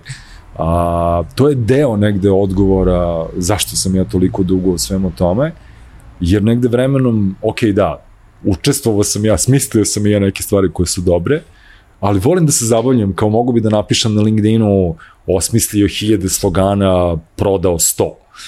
Jer da se razumemo, ovaj posao je posao odbijanja i to je ono što ljude melje zapravo najviše. A zašto se zapravo treba spremiti? Ti zapravo moraš da, ima onom filmu Art and Copy, to divno definisano, da je jedan od tih velikana advertisinga lepo kaže, ustanete, dođete na posao, smislite nekoliko ideja, kolegi ih odbiju, onda ih vaš direktor odbije, onda odete kod klijenta koji odbije ono što je preostalo i vi na kraju dana vi najčešće nemate ništa.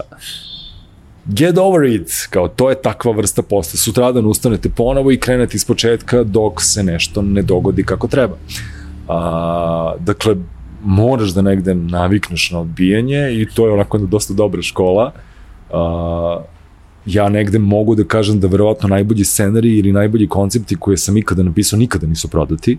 Oni dalje čekaju u fioci, neće nikada biti iskorišćeni, ili su oni vrlo namenski napisani i pripremljeni za određene stvari u određenim trenucima. Nije svaka ideja primenjiva na sve.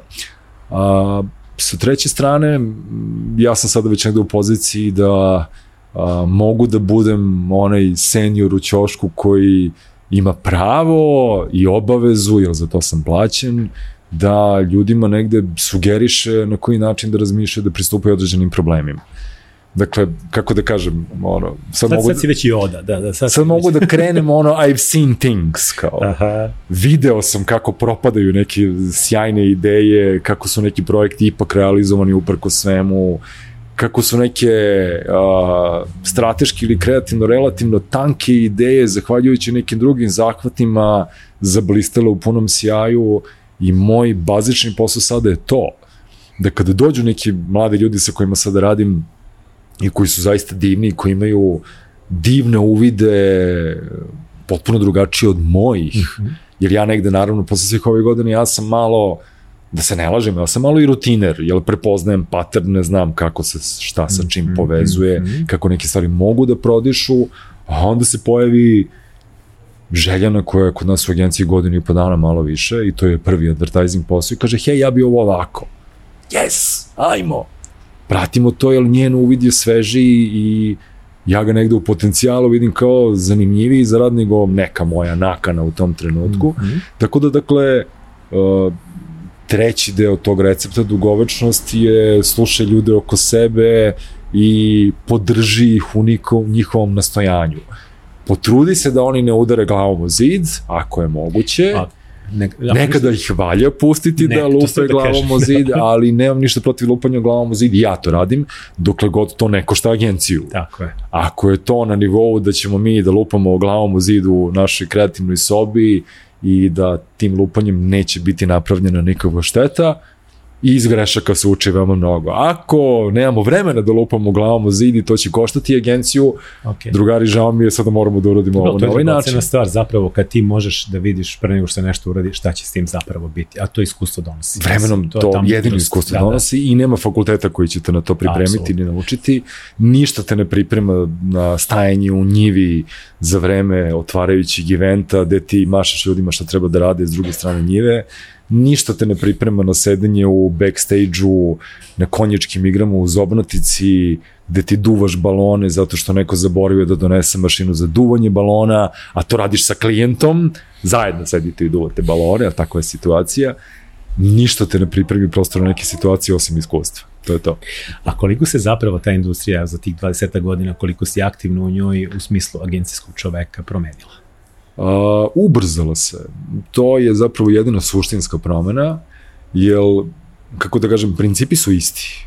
Stvari koje mi radimo i dalje imaju istu svrhu i smisao, to je da nekome preporuče određeni proizvod ili uslugu. Sada za to postoji možda spektakularno širi broj kanala kojima to radiš, sada je moguće da ti od momenta kada imaš ideju ti tehnički tu ideju možeš 2 minuta kasnije da imaš online i da je vide milioni ljudi, a nekada to prosto tehnički nije bilo moguće. U tom smislu stvari su mnogo brže se donose neke odluke, samim tim u tom brzom donošenju odluka je ponekada imaš uključen taj filter za imaš neki damage control sve vreme šta sve može da se dogodi, ti sad u veoma kratkom periodu moraš da razmotriš sve moguće scenarije koje mogu da se dogode i da razmisliš šta je worst case i da li imaš spreman odgovor na to ili to ne radiš, dakle prosto brže se radi, ali suština je i dalje ista. Da, jedino sve ta diversifikacija medija je veliki problem, zapravo ti imaš i jako puno kanala koje treba da popuniš. Znaš, nekad si kao imao to, kao oglas u novini, imaš televizor, radio, TV i billboard. To je bila gotovo. Priča. Drugi problem, naravno, svedoci smo kako je online oglašavanje promenilo stvari, kako zapravo ti biznis modeli su i dalje vrlo čupavi. Ta izmerivost, neko bi rekao da je donela kvalitet oglašivačkoj industriji, i ono što se meni negde čini jeste da se skratio taj period, naravno, pažnje kod publike strahovito, ali su se, čini mi se, i klijenti, valjda zato što su u mogućnosti da kao drže prst na pulsu potencijalne publike, i oni su, mislim da je malo ubijena ta kreativnost, mislim da su manje skloni riziku nego nekada, i da ono što je nekada prolazilo, zato što zapravo je bilo vremena da proradi, da na neki način, pustio si kampanju, pustio si oglas, billboard, nema nazad, znači sad to je pušteno i možda prva reakcija i bude malo triki, jer je cela, kako bi rekli, edgy kampanja i ostalo, a onda nekako nakon nedelju, 2 dana bude publika u fazonu, pa ovo je super, jer treba i njoj vremena da se na to navikne. A danas mi se čini da tu publiku tretiramo kao ono dete koje ima pažnju od 1 minuta i koje ono momenta kad baci tu igračku, mi mu dajemo novu. Strašno smo uplašeni, razumeš da će to dete da zaplače. Mislim, jako je okej da zaplače, jako je dobro da ima to jednu igračku, će možda postati kreativnije s tom jednom igračkom nego sa 100 igračaka. Malo mi se, moram priznati, pošto sam i dosta dugo bio i sa ove strane kao mediji, malo mi se to ne dopada i naravno ta sumanuta potreba za kao pažnjom, jer danas zapravo ti trguješ pažnjom, ničim drugim, to Laza Džamić može lepo da kaže, mi se čini da je jednostavno spustila neke kriterijume jako nisko i kao što su nam televizije liče na što nam liče, kao što nam radio zvuči kako nam zvuči, o novinama da ne pričamo, tako mi se čini da je i ovo negde fenomen, sindrom tog clickbaita je prisutan svuda. Jeste. I ako ne radi odmah, ne radi uopšte gasi ga. I neke divne stvari koje su nekada uspevale, danas ne bi prošle.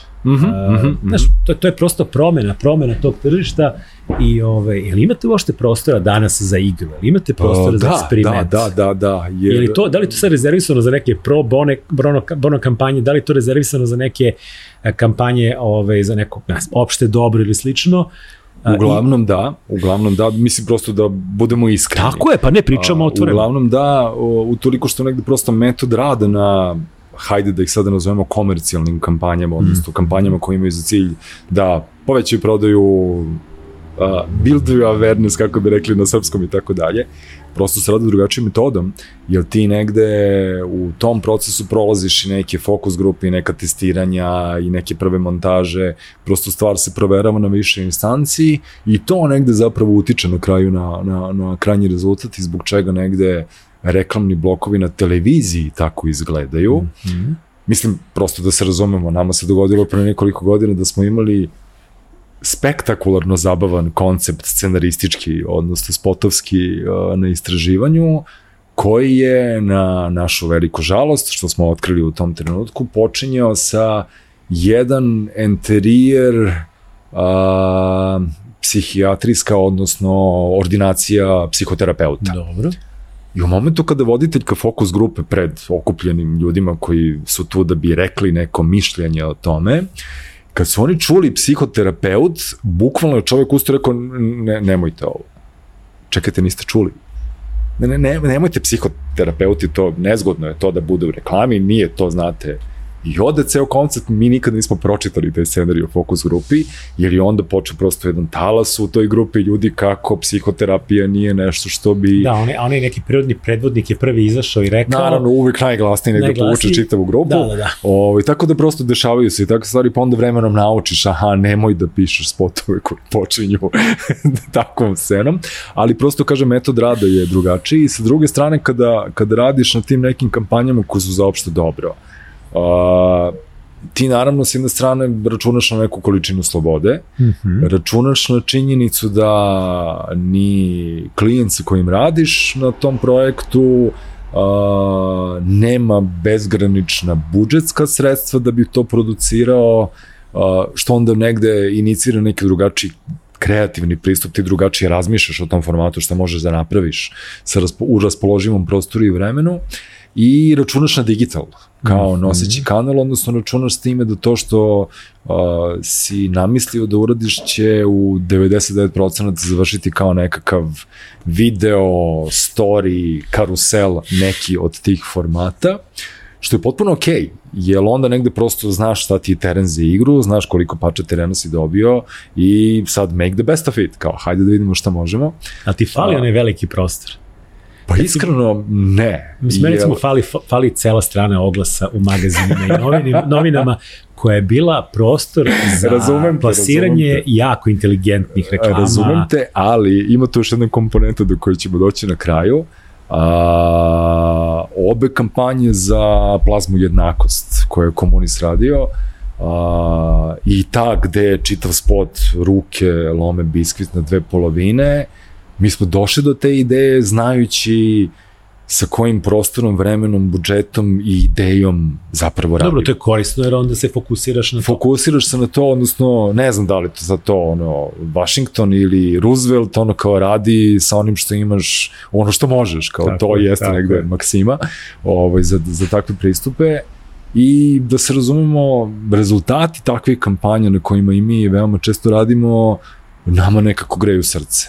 Jer ti kada vidiš da recimo to kako prstići lome biskvit pogledalo zbirno na mreži, na različitim kanalima, milion ljudi, pa ako računa s time, ok, neka svaki 10. krene da razmišlja o problematici kojom se mi bavimo, mi smo napravili neku promenu i utičemo na neku promenu ponašanja, a suština advertisinga, odnosno oglašavanja, je promena ponašanja, a ne samo da ljudi mahnito kupuju.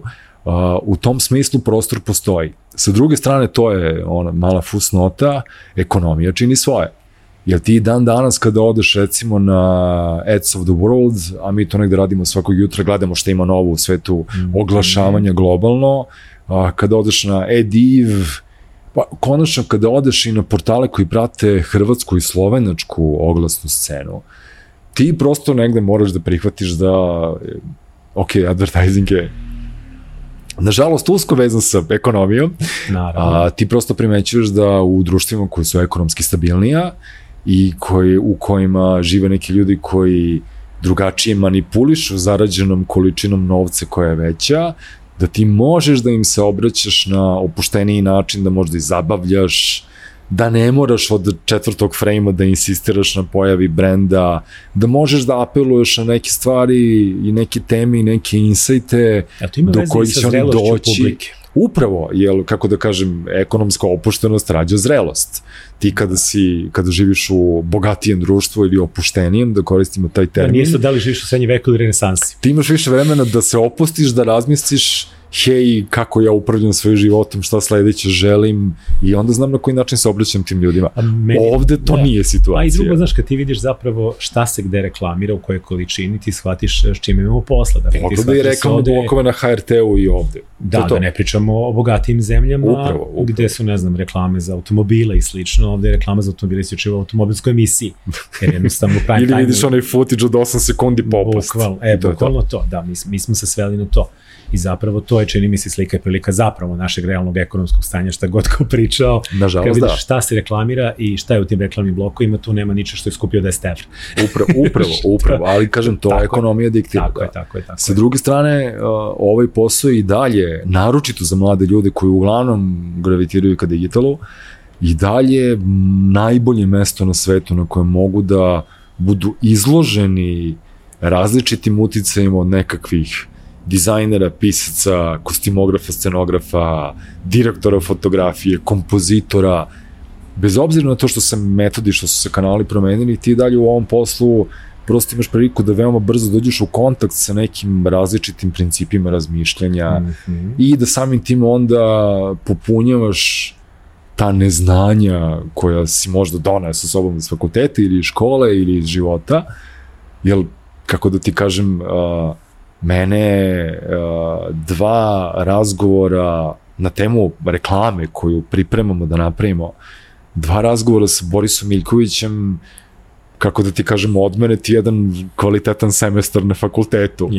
Ne od mene, naravno, u pravom smislu te reči, ali ti pokažu kolika su tvoje neznanja i šta bi sve valjalo pročitati, pogledati, otkriti ili ponovo negde konzumirati da bi negde bio adekvatan sagovornik tom čovjeku koji je verovatno trenutno najbolji narator koji se bavi pop kulturom na ovim prostorima i umetnošću. A jel te lupi nekad anksioznost, pritiska pod kojim radiš u smislu da treba ostati u toku, sa novim medijima, na štaman se savlada ovo, stigo je Instagram, uveo je Reelse, pojavi se TikTok, tu ima gomila stvari koji te unervozuju, koji su negde već kao šta ja radim ovde, prestar sam za ovo. Dakle, pričamo o mislima koje meni često prolazi kroz glavu, jer sam isto prinuđen da ostajem u tokovima, neke stvari odbijam, neke moram da prihvatim, nekad sam u fazonu, zašto je svet postao ovako komplikovan i zašto se ovako brzo menja i zašto nije večno 1985 sa 2 kanala i ostalo, znao bi gde ću i šta ću. Ali s druge strane, shvatiš benefite da ti sad neuporedivo brže stižeš do kupaca, do publike, da je to zaista u 2 klika. Jedan put svi znaju da ti izašla nova knjiga, ti dolazi pisac, ne zavisiš da li će u politici da izađe ovoliki vest da ti gostuje pisac, nego si okačio lepo vest na Instagram i svi su došli. Ali je li frka? Je li naporno? Pa naporno jeste, ali nije frka. Jer, kako da kažem, nakon svih ovih godina s jedne strane stekneš neku sigurnost, nije ovo prva revolucija sa kojom sam i suočavam u životu, nije ni poslednja, dešavali su nam se takvi obrti, sve je apsolutno okej. U tom smislu negde kao znam, ako ništa više znam gde sam slab, pa onda znam kako pokrivam to meko tkivo, odnosno čime. Sa druge strane, radim sa ljudima koji znaju odgovore koje ja ne znam. Jer da, pojavljuju se stvarno novi formati i ti kada se malo zagledaš u njegovu suštinu kažeš aha, ovo je zapravo samo prepakovan metod koji je već testiran ili proban na nekom drugom formatu pa je sad dobio novo ime ili neku novu tehničku zavrzlamu. U tom smislu paterni se lako prepoznaju, ono gde moje neznanje postoji pa onda siđem pitam mlađe kolege je okej, pokažite mi metriku na koji način, koga i zašto ovo radi. Odnosno, šta je to što ljudima prijemčivo ili im nije prijemčivo, kada odlaze, da li se vraćaju. U tom smislu, dakle, ja negde više to posmatram fenomenološki, odnosno zanima me da vidim kako ta vrsta alata će možda u potencijalu biti primenjena u nečemu što mi radimo. Tako da nema te vrste straha. Možda je taj moj, možda ja samog sebe zavaravam, ali prosto nekako za sada se pokazalo da i dalje ide dobro. Mi smo kao agencija evo pre nekih mesec, dva osvojili još jednu EFI nagradu za jednu digitalnu kampanju. U tom smislu mislim da smo, kako se kaže, aktuelni, a sa poslednje strane ja kada osetim, u tom smislu ja sam jako strog prema sebi. I strog sam prema sebi i kada pravim emisije, i kada pišem ovu knjigu o Milanu, i kada radim svoj posao. Ako ja osetim da nešto ne valja, ili još gore da nisam srećan, da se ne zabavljam, ja ću nekako sam da ustanem i da odem. I u tom smislu nemam problem s tim uopšte. A je li imaš onaj moment kao projekcija šta ću za 10, za 20 godina? Je li ima onaj moment kuće na moru i pisanja svog velikog romana ili drame? A sada si razotkrio veliki deo odgovora. Pa kao pratim te, jasno mi je te neke tvoje obsesije i fascinacije. Mislim, nije to projekcija, to je možda neki željeni put. Dobro. Ja dakle sada znam, za knjigom u Milanu će sigurno još biti najmanje godinu dana krvavog rada da to sve na kraju bude zaista kako je Milan zaslužio. Nakon toga okvirna projekcija, znam da će priča o Subi takođe zahtevati neko vreme, bez obzira na sve što je Lazar uradio sa materijalom za tu knjigu, to je onda sigurno neki proces od, ne znam, godinu i po, dve, da to bude oblikovano do kraja. Kako da ti kažem, dok se te dve stvari završi, ja ću imati 55 godina. Pravo vreme.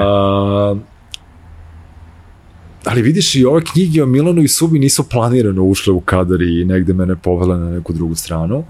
Ja bih jako voleo kada bi umeđu vremenu politička opcija sa kojom sarađujem i za koju navijam dobilo neki procenat vlasti, pa onda grad Beograd ponovo imao neki svoj radio.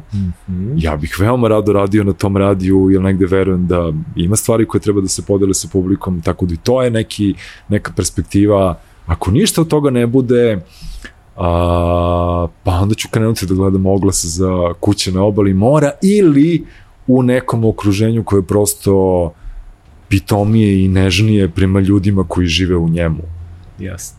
Ja Beograd jako volim. Od velikog broja ljudi sa kojima sam se odružio u srednjoj školi, nedavno sam to nešto proveravao i malo sam se smrzao. Od nas 15-20 koji smo bili neka ekipa na početku srednje škole, u Beogradu smo ostali nas dvojice. Tako da sve manje stvari koje zapravo vezuju za sam grad. Upravo. Ja sam dakle ostao ovde, ja se dalje trudim da ovaj grad bude bolji i ova država. Kad smo već tu, hajde. Kad smo već tu, hajdemo. Onda meni prijatelji iz te političke opcije kaže, vi ste kao generacija već nekako na zalasku, ja moram s ovim mlađima da radim i to je sve legit, sve je to tačno. Ali još uvijek ima nešto želje, a i snage da se neke stvari, da pokušamo da ih promenimo. To će sigurno uspeti u nekom trenutku, pitanje je samo gde ćemo mi da budemo u tom danu. Da, ništa drugo. Ajde, za kraj razgovora, klasično pitanje, šta čitaš i gledaš i slušaš ovih dana, ti si pravi čovjek za to pitanje, podelit ćeš sa nama sigurno neke lepe preporuke, da završimo ovaj naš razgovor baš u tom tonu edukativnom, prosvetiteljskom. Hajde da krenemo od knjiga. oduševljen sam gospodinom. Je tako? Ovo je slučajno sad ispalo tako. Ovo poslednje čitaš. Georgi, još uvek sam fizika tugijem i još uvek na stočiću pored kreveta. Ja ne znam da je meni bila glava i zašto nisam ranije počeo da čitam tog čoveka. Onda sam se prvo vratio na ovu zbirku priča i sve postade mesec. I tu sam pronašao jednu kratku priču koja definiše taj moment zašto ja i dalje čitam. A to je moment kada čitam jednu od tih kratkih priča, istovremeno obožavam tog čoveka, divimo se, kao na kolenima sam, jer mogu da ti zarezujem olovke, dakle, toliko si dobar. Istovremeno kao sam u fazonu, a zašto ja uopšte pišem bilo šta u životu kada je ovaj čovek sve uradio, ko to je to. Tako da fizika tog je nešto što zaista polako onako, jer to je stvarno gusti med u kojem uživam i ko prosto ne želim da brzam sa tom knjigom, pa će onda da dođe i vremensko sklonište. Tako da recimo on mi je onako zaista lepo otkriće. Uživao sam u ponovnom čitanju Slepila Saramaga. Znam da plaža na Siciliji nije idealna lokacija za čitanje toga, ali tako se nekako poklopilo. Ili to možda to neko osjećanje teskobe raspada sveta, pa je nekako ponovno čitanje Saramaga jako prijelo. I zbog knjige na kojoj radim, proveo sam mnogo vremena nad tim nekim pesnicima prema kojima smo mi zapravo nepravedni, jer ih pamtimo po jednu ili dve pesme iz čitanke. Naravno, da. A ti kada se ponovo zagledaš u poetiku tog Oskara Davića ili tog Stevana Rajičkovića, za Boga koliko ti ima stvari koji dan danas divno vibriraju sa čitavcem. Tako da što se čitanja tiče, evo recimo da je to. Što se muzike tiče, tu je odgovor veoma težak. Evo, o Lakiko sam već pričao i ona mi je negde najsvežije otkriće. Uz novi album Alva Nota se veoma lepo piše. Da se razumemo, to je ona plink muzika koja odjekuje u prostoru, ali zaista za pisanje je negde veoma opuštajuće. I dalje mislim da je Prototip objavio najbolji domaći album 23. Iako on izašao pre nekoliko meseci, ali vraćam se tom albumu i dalje i to je ozbiljna ploča. Zaista negde zaslužuje svu pažnju i mnogo slušanja. Novi album Bebel Gilberto je tako prijajući i lepo je ponovo čuti kako Simple Minds sada sviraju neke proverene klasike.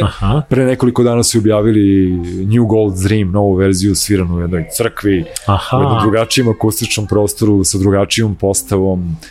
Žena bubnjarka dominira kadrom. Odlično.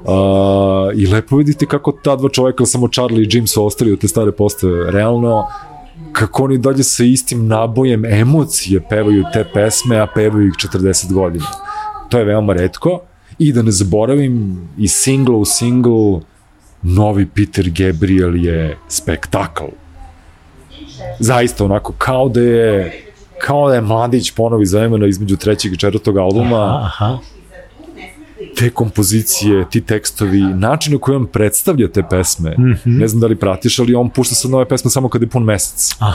I tako će da pokaže ceo novi album od januara do decembra, kad je pun mesec, ti znaš da nova Peterova pesma stiže, onda on uz tu pesmu, one za sad uglavnom nemaju spotove, odnosno nemaju videoklipova, nego prosto čovjek pusti snimak. Onda se sutradan pojavi njegov video snimak, hej, da vam kažem zašto sam ovo napravio i kako sam napravio i čime sam bio inspirisan. Pusti prvo da čuješ pesmu, pa ti onda objasnim. I onda krene, znate, Omot je zapravo rad čuvenog irskog umetnika koga sam otkrio prošle godine, a on je kakav car, razumeš, vodite prosto negde dalje, otkrivate 50 godina kasnije zapravo on i dalje. Otkrivati neke nove perspektive i dalje. I evo, to je što se muzike tiče. A gledanja? Si gledao nešto dobro? Jesam.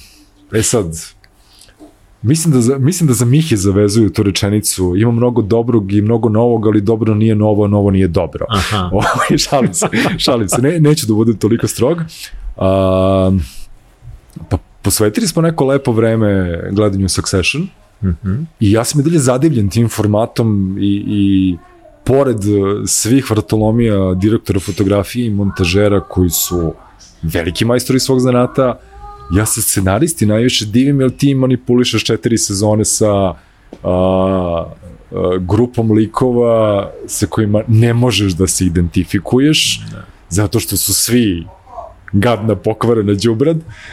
Nedavno sam nešto kao prolazio ponovo kako je to građeno i shvatio sam da ima jedan vozač u celom serijalu koji mislim da ne progovara uopšte. I to ga čini jedinim pozitivnim likom u čitavoj seriji. Ali da, fasciniran sam formatom, jer prosto voditi takvu priču na takav način je užasno težak posao. To nije lako za uraditi. Ne mogu da se setim novih filmova u kojima sam potpuno uživao, ali recimo da smo sa uživanjem ponovo odgledali Brazil pre nekoliko večeri. Aha, kako to danas izgleda?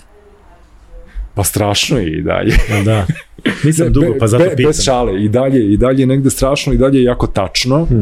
I u tom smislu, što kaže moj kolega Mladen, još štete što Terry Gilliam sada nije u punoj formi sa svim ovim tehnološkim mogućnostima, šta bi on sada radio, ali on prosto više nije u naponu snage. Njegov poslednji ozbiljni film Zero Theorem je rip-off Brazila zapravo, tako da nažalost toga nema. Gledao sam ponovo sa uživanjem i Blade Runnera, ali dobro njega gledam svaka 3 meseca, da se ne lažemo. Ali kažem, evo, od novih filmova zaista dugo me nešto nije prijatno iznenadilo da kažem, hej, ovo je nešto sveže i novo. Serije me mnogo češće iznenade. To jeste format koji je očigledno prosto u to neko se više trudi, ima više prostora, jako bitna stavka. Manje je kauzalno zavisan od nekakvih budžeta i svega ostalog. U tom smislu serije mi zaista prijatno iznenađuju. I uživam u dokumentarcima. Jer negde zbog ovoga što sada pišem i radim, više prosto obraćam pažnju na neke dokumentarce. A i sad su dostupni nego ikada. U tom smislu, ovaj dokumentarac o Wham, odnosno Georgeu Michaelu, je zapravo veoma pošten film. Jer da se ne lažemo, taj film ima plitak gaz. Dakle, on je poput to kao pedaline na plaži, mislim, Club Tropicana, kao on ne ide u duboke nivoe, ali da se nalažemo, muzika u M i ne traži ništa dublje od toga, i u tom smislu to je jedan vrlo pošten film koji konačno objašnjava šta je zapravo Andrew Ridgeley radio svih tih godina u bendu M, i pokazat će se Andrew je bio veoma važan, ali da ti ne spoilujem sada sve film, jer to je zapravo film o prijateljstvu u najlepšem značenju te reči. Ponovo sam čak i gledao taj dokumentarac o Michaelu Hutchinsonu, ali taj film zapravo nije suštinski okej. Jer on negde previše ulazi u zonu tabloidnog novinarstva i žute štampe i razotkrivanje nekih stvari koje ja kao gledalac zapravo ne moram da znam, jer znanje o tim nekim detaljima neće uticati na moje razumevanje te muzike. Bilo je momenta koji su mi bili okej, ali ja sam negde baš povlačio zapravo paralelu kad sam to gledao. Određeni detalji su me podsjetili svoje vremeno kako su ovde tetirali recimo svaku priču o Margiti. Da. Sa izvlačenjem tih najstrašnijih, to nije pošteno, to nije okej i na kraju krajeva i nepotrebno je, a i s obzirom na sve što je ostalo iza te osobe, zaista je besmisleno baviti se ovim. Upravo. Nije opravdano ni sa ljudske, ni sa umetničke strane. Upravo. I eto, to je meni lično zasmetalo, recimo. I negde to bi bio neki kraj spiska. Mislim, ima naravno dokumentarac o do nama nedavno nepoznatom festivalu odsviranom u Harlemu, koji je izašao prošle godine, koji je spektakularan film, gdje ti vidiš kako neka muzika nakon 50 godina čekanja došla na svetlost dana i fenomenalno funkcioniše. Još je onda to negde kao reditelj uzad radi glavni čovjek iz The Roots, pa to onda ima neku dodatnu težinu. Ponovo se gledati i te dokumentarce o Nini Simone, negde sad me to prosto negde okupira, kako se pričaju priče o muzičarima. Ide sad u bioskope u Americi ponovo restaurirani Stop Making Sense, Demir. Da li ti razumeš koliki je stepen iščekivanja sa moje strane? Ja tačno znam da si ti čovjek, pošto si veliki David Byrnovac, verujem da te to loži neviđeno. Evo, možda je ovo prilika da apelujem na ljudi koji rade u filmskoj industriji. Da nam to priušte u bioskopima. Mislim, da se ne lažemo, kada se pojavio Moon Age Daydream Bowie-a, ja sam naravno pratio kao to. Premijera u Kanu, sad ću da krenem da stiže u bioskope. Ja krenem da tragam po netu, gde, kada stiže u bioskope, i shvatim da film stiže u Zagreb, najavljen je bio za neki septembarski termin, za Beograd nema nikakve najave. Evo ga na Netflixu, da. Ne, ali u to vreme kao Netflix se spominje kao hej, bit će u martu sledeće godine. Kapiram, da. Čeka mart je. A drugo, bilo bi divno vidjeti na velikom planu. Da, ja kažem Aleksandri, ok, tebi jasno, mi ćemo morati da sednemo u kola i da odemo u Zagreb da pogledamo film. Kao nekad na koncertu. Sve ok, kao naravno. Ja pišem čak srpskom distributeru, hej, vidim Zagreb, kada stiže u Beograd. Nažalost, nemamo informacije. Ja sam već bio vrlo rade da odem u Zagreb, onda se pojavila najava za Beograd i kao, ok, gledam u Beogradu. Taj Stop Making Sense Talking Headsa, to je za nas koji nismo imali sreću da pogledamo taj čuveni koncert u Pioniru 82. kada su Headsi bili u Beogradu. Da. Taj film je za nas najbliže što mi ikada možemo da budemo Talking Headsima na bini.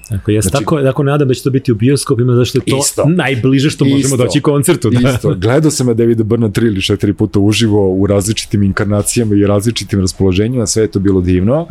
Talking Headsa po svemu sudeći nikada nećemo videti uživo. Tako je. Ja molim, mogu da kleknem, nije problem. Na 3 večeri, hajde da Stop Making Sense bude u beogradskim bioskopima i to je to. Takve stvari imaju smisla da budu na 3-4 večeri, da im se da neki ekskluzivitet i da se to tretira kao neki festival i da se to rasproda, jer tad bi se raspadalo, ti znaš kako to ide kod nas, prepuni festivali, sutra nema čoveka u bioskopu. Vidi, kad je bio Celebration Day i Led Zeppelin, onaj reunion koncert koji je bio u bioskopu, te večeri u sali je bilo nas 200-300. Vidi, malo li je. Mi smo vrištali zajedno sa publikom na snimku, zviždali i živjeli sa ta 2,5 sata. To je dobar zvuk, to je dobra slika. Da. Zamisli Stop Making Sense na IMAX-u. Znam da je surogat, ali to je najbolje što možemo da dobijemo. Tako je. Ajde da to dobijemo. Ono s čim imamo, najbolje što možemo. To. Nebojša, hvala ti puno, proletelo ovih 110 minuta, nadam se hvala tebi. Da ti je bilo prijatno, bar upala kako meni. Takođe, hvala ti. Hvala. Još samo malo i ustaću, odvešću te negde daleko, prati moju senku, trgni se i pusti da te vrtlog nosi. Trgni se i pusti da te vrtlog nosi, sat neumoljivo kuca.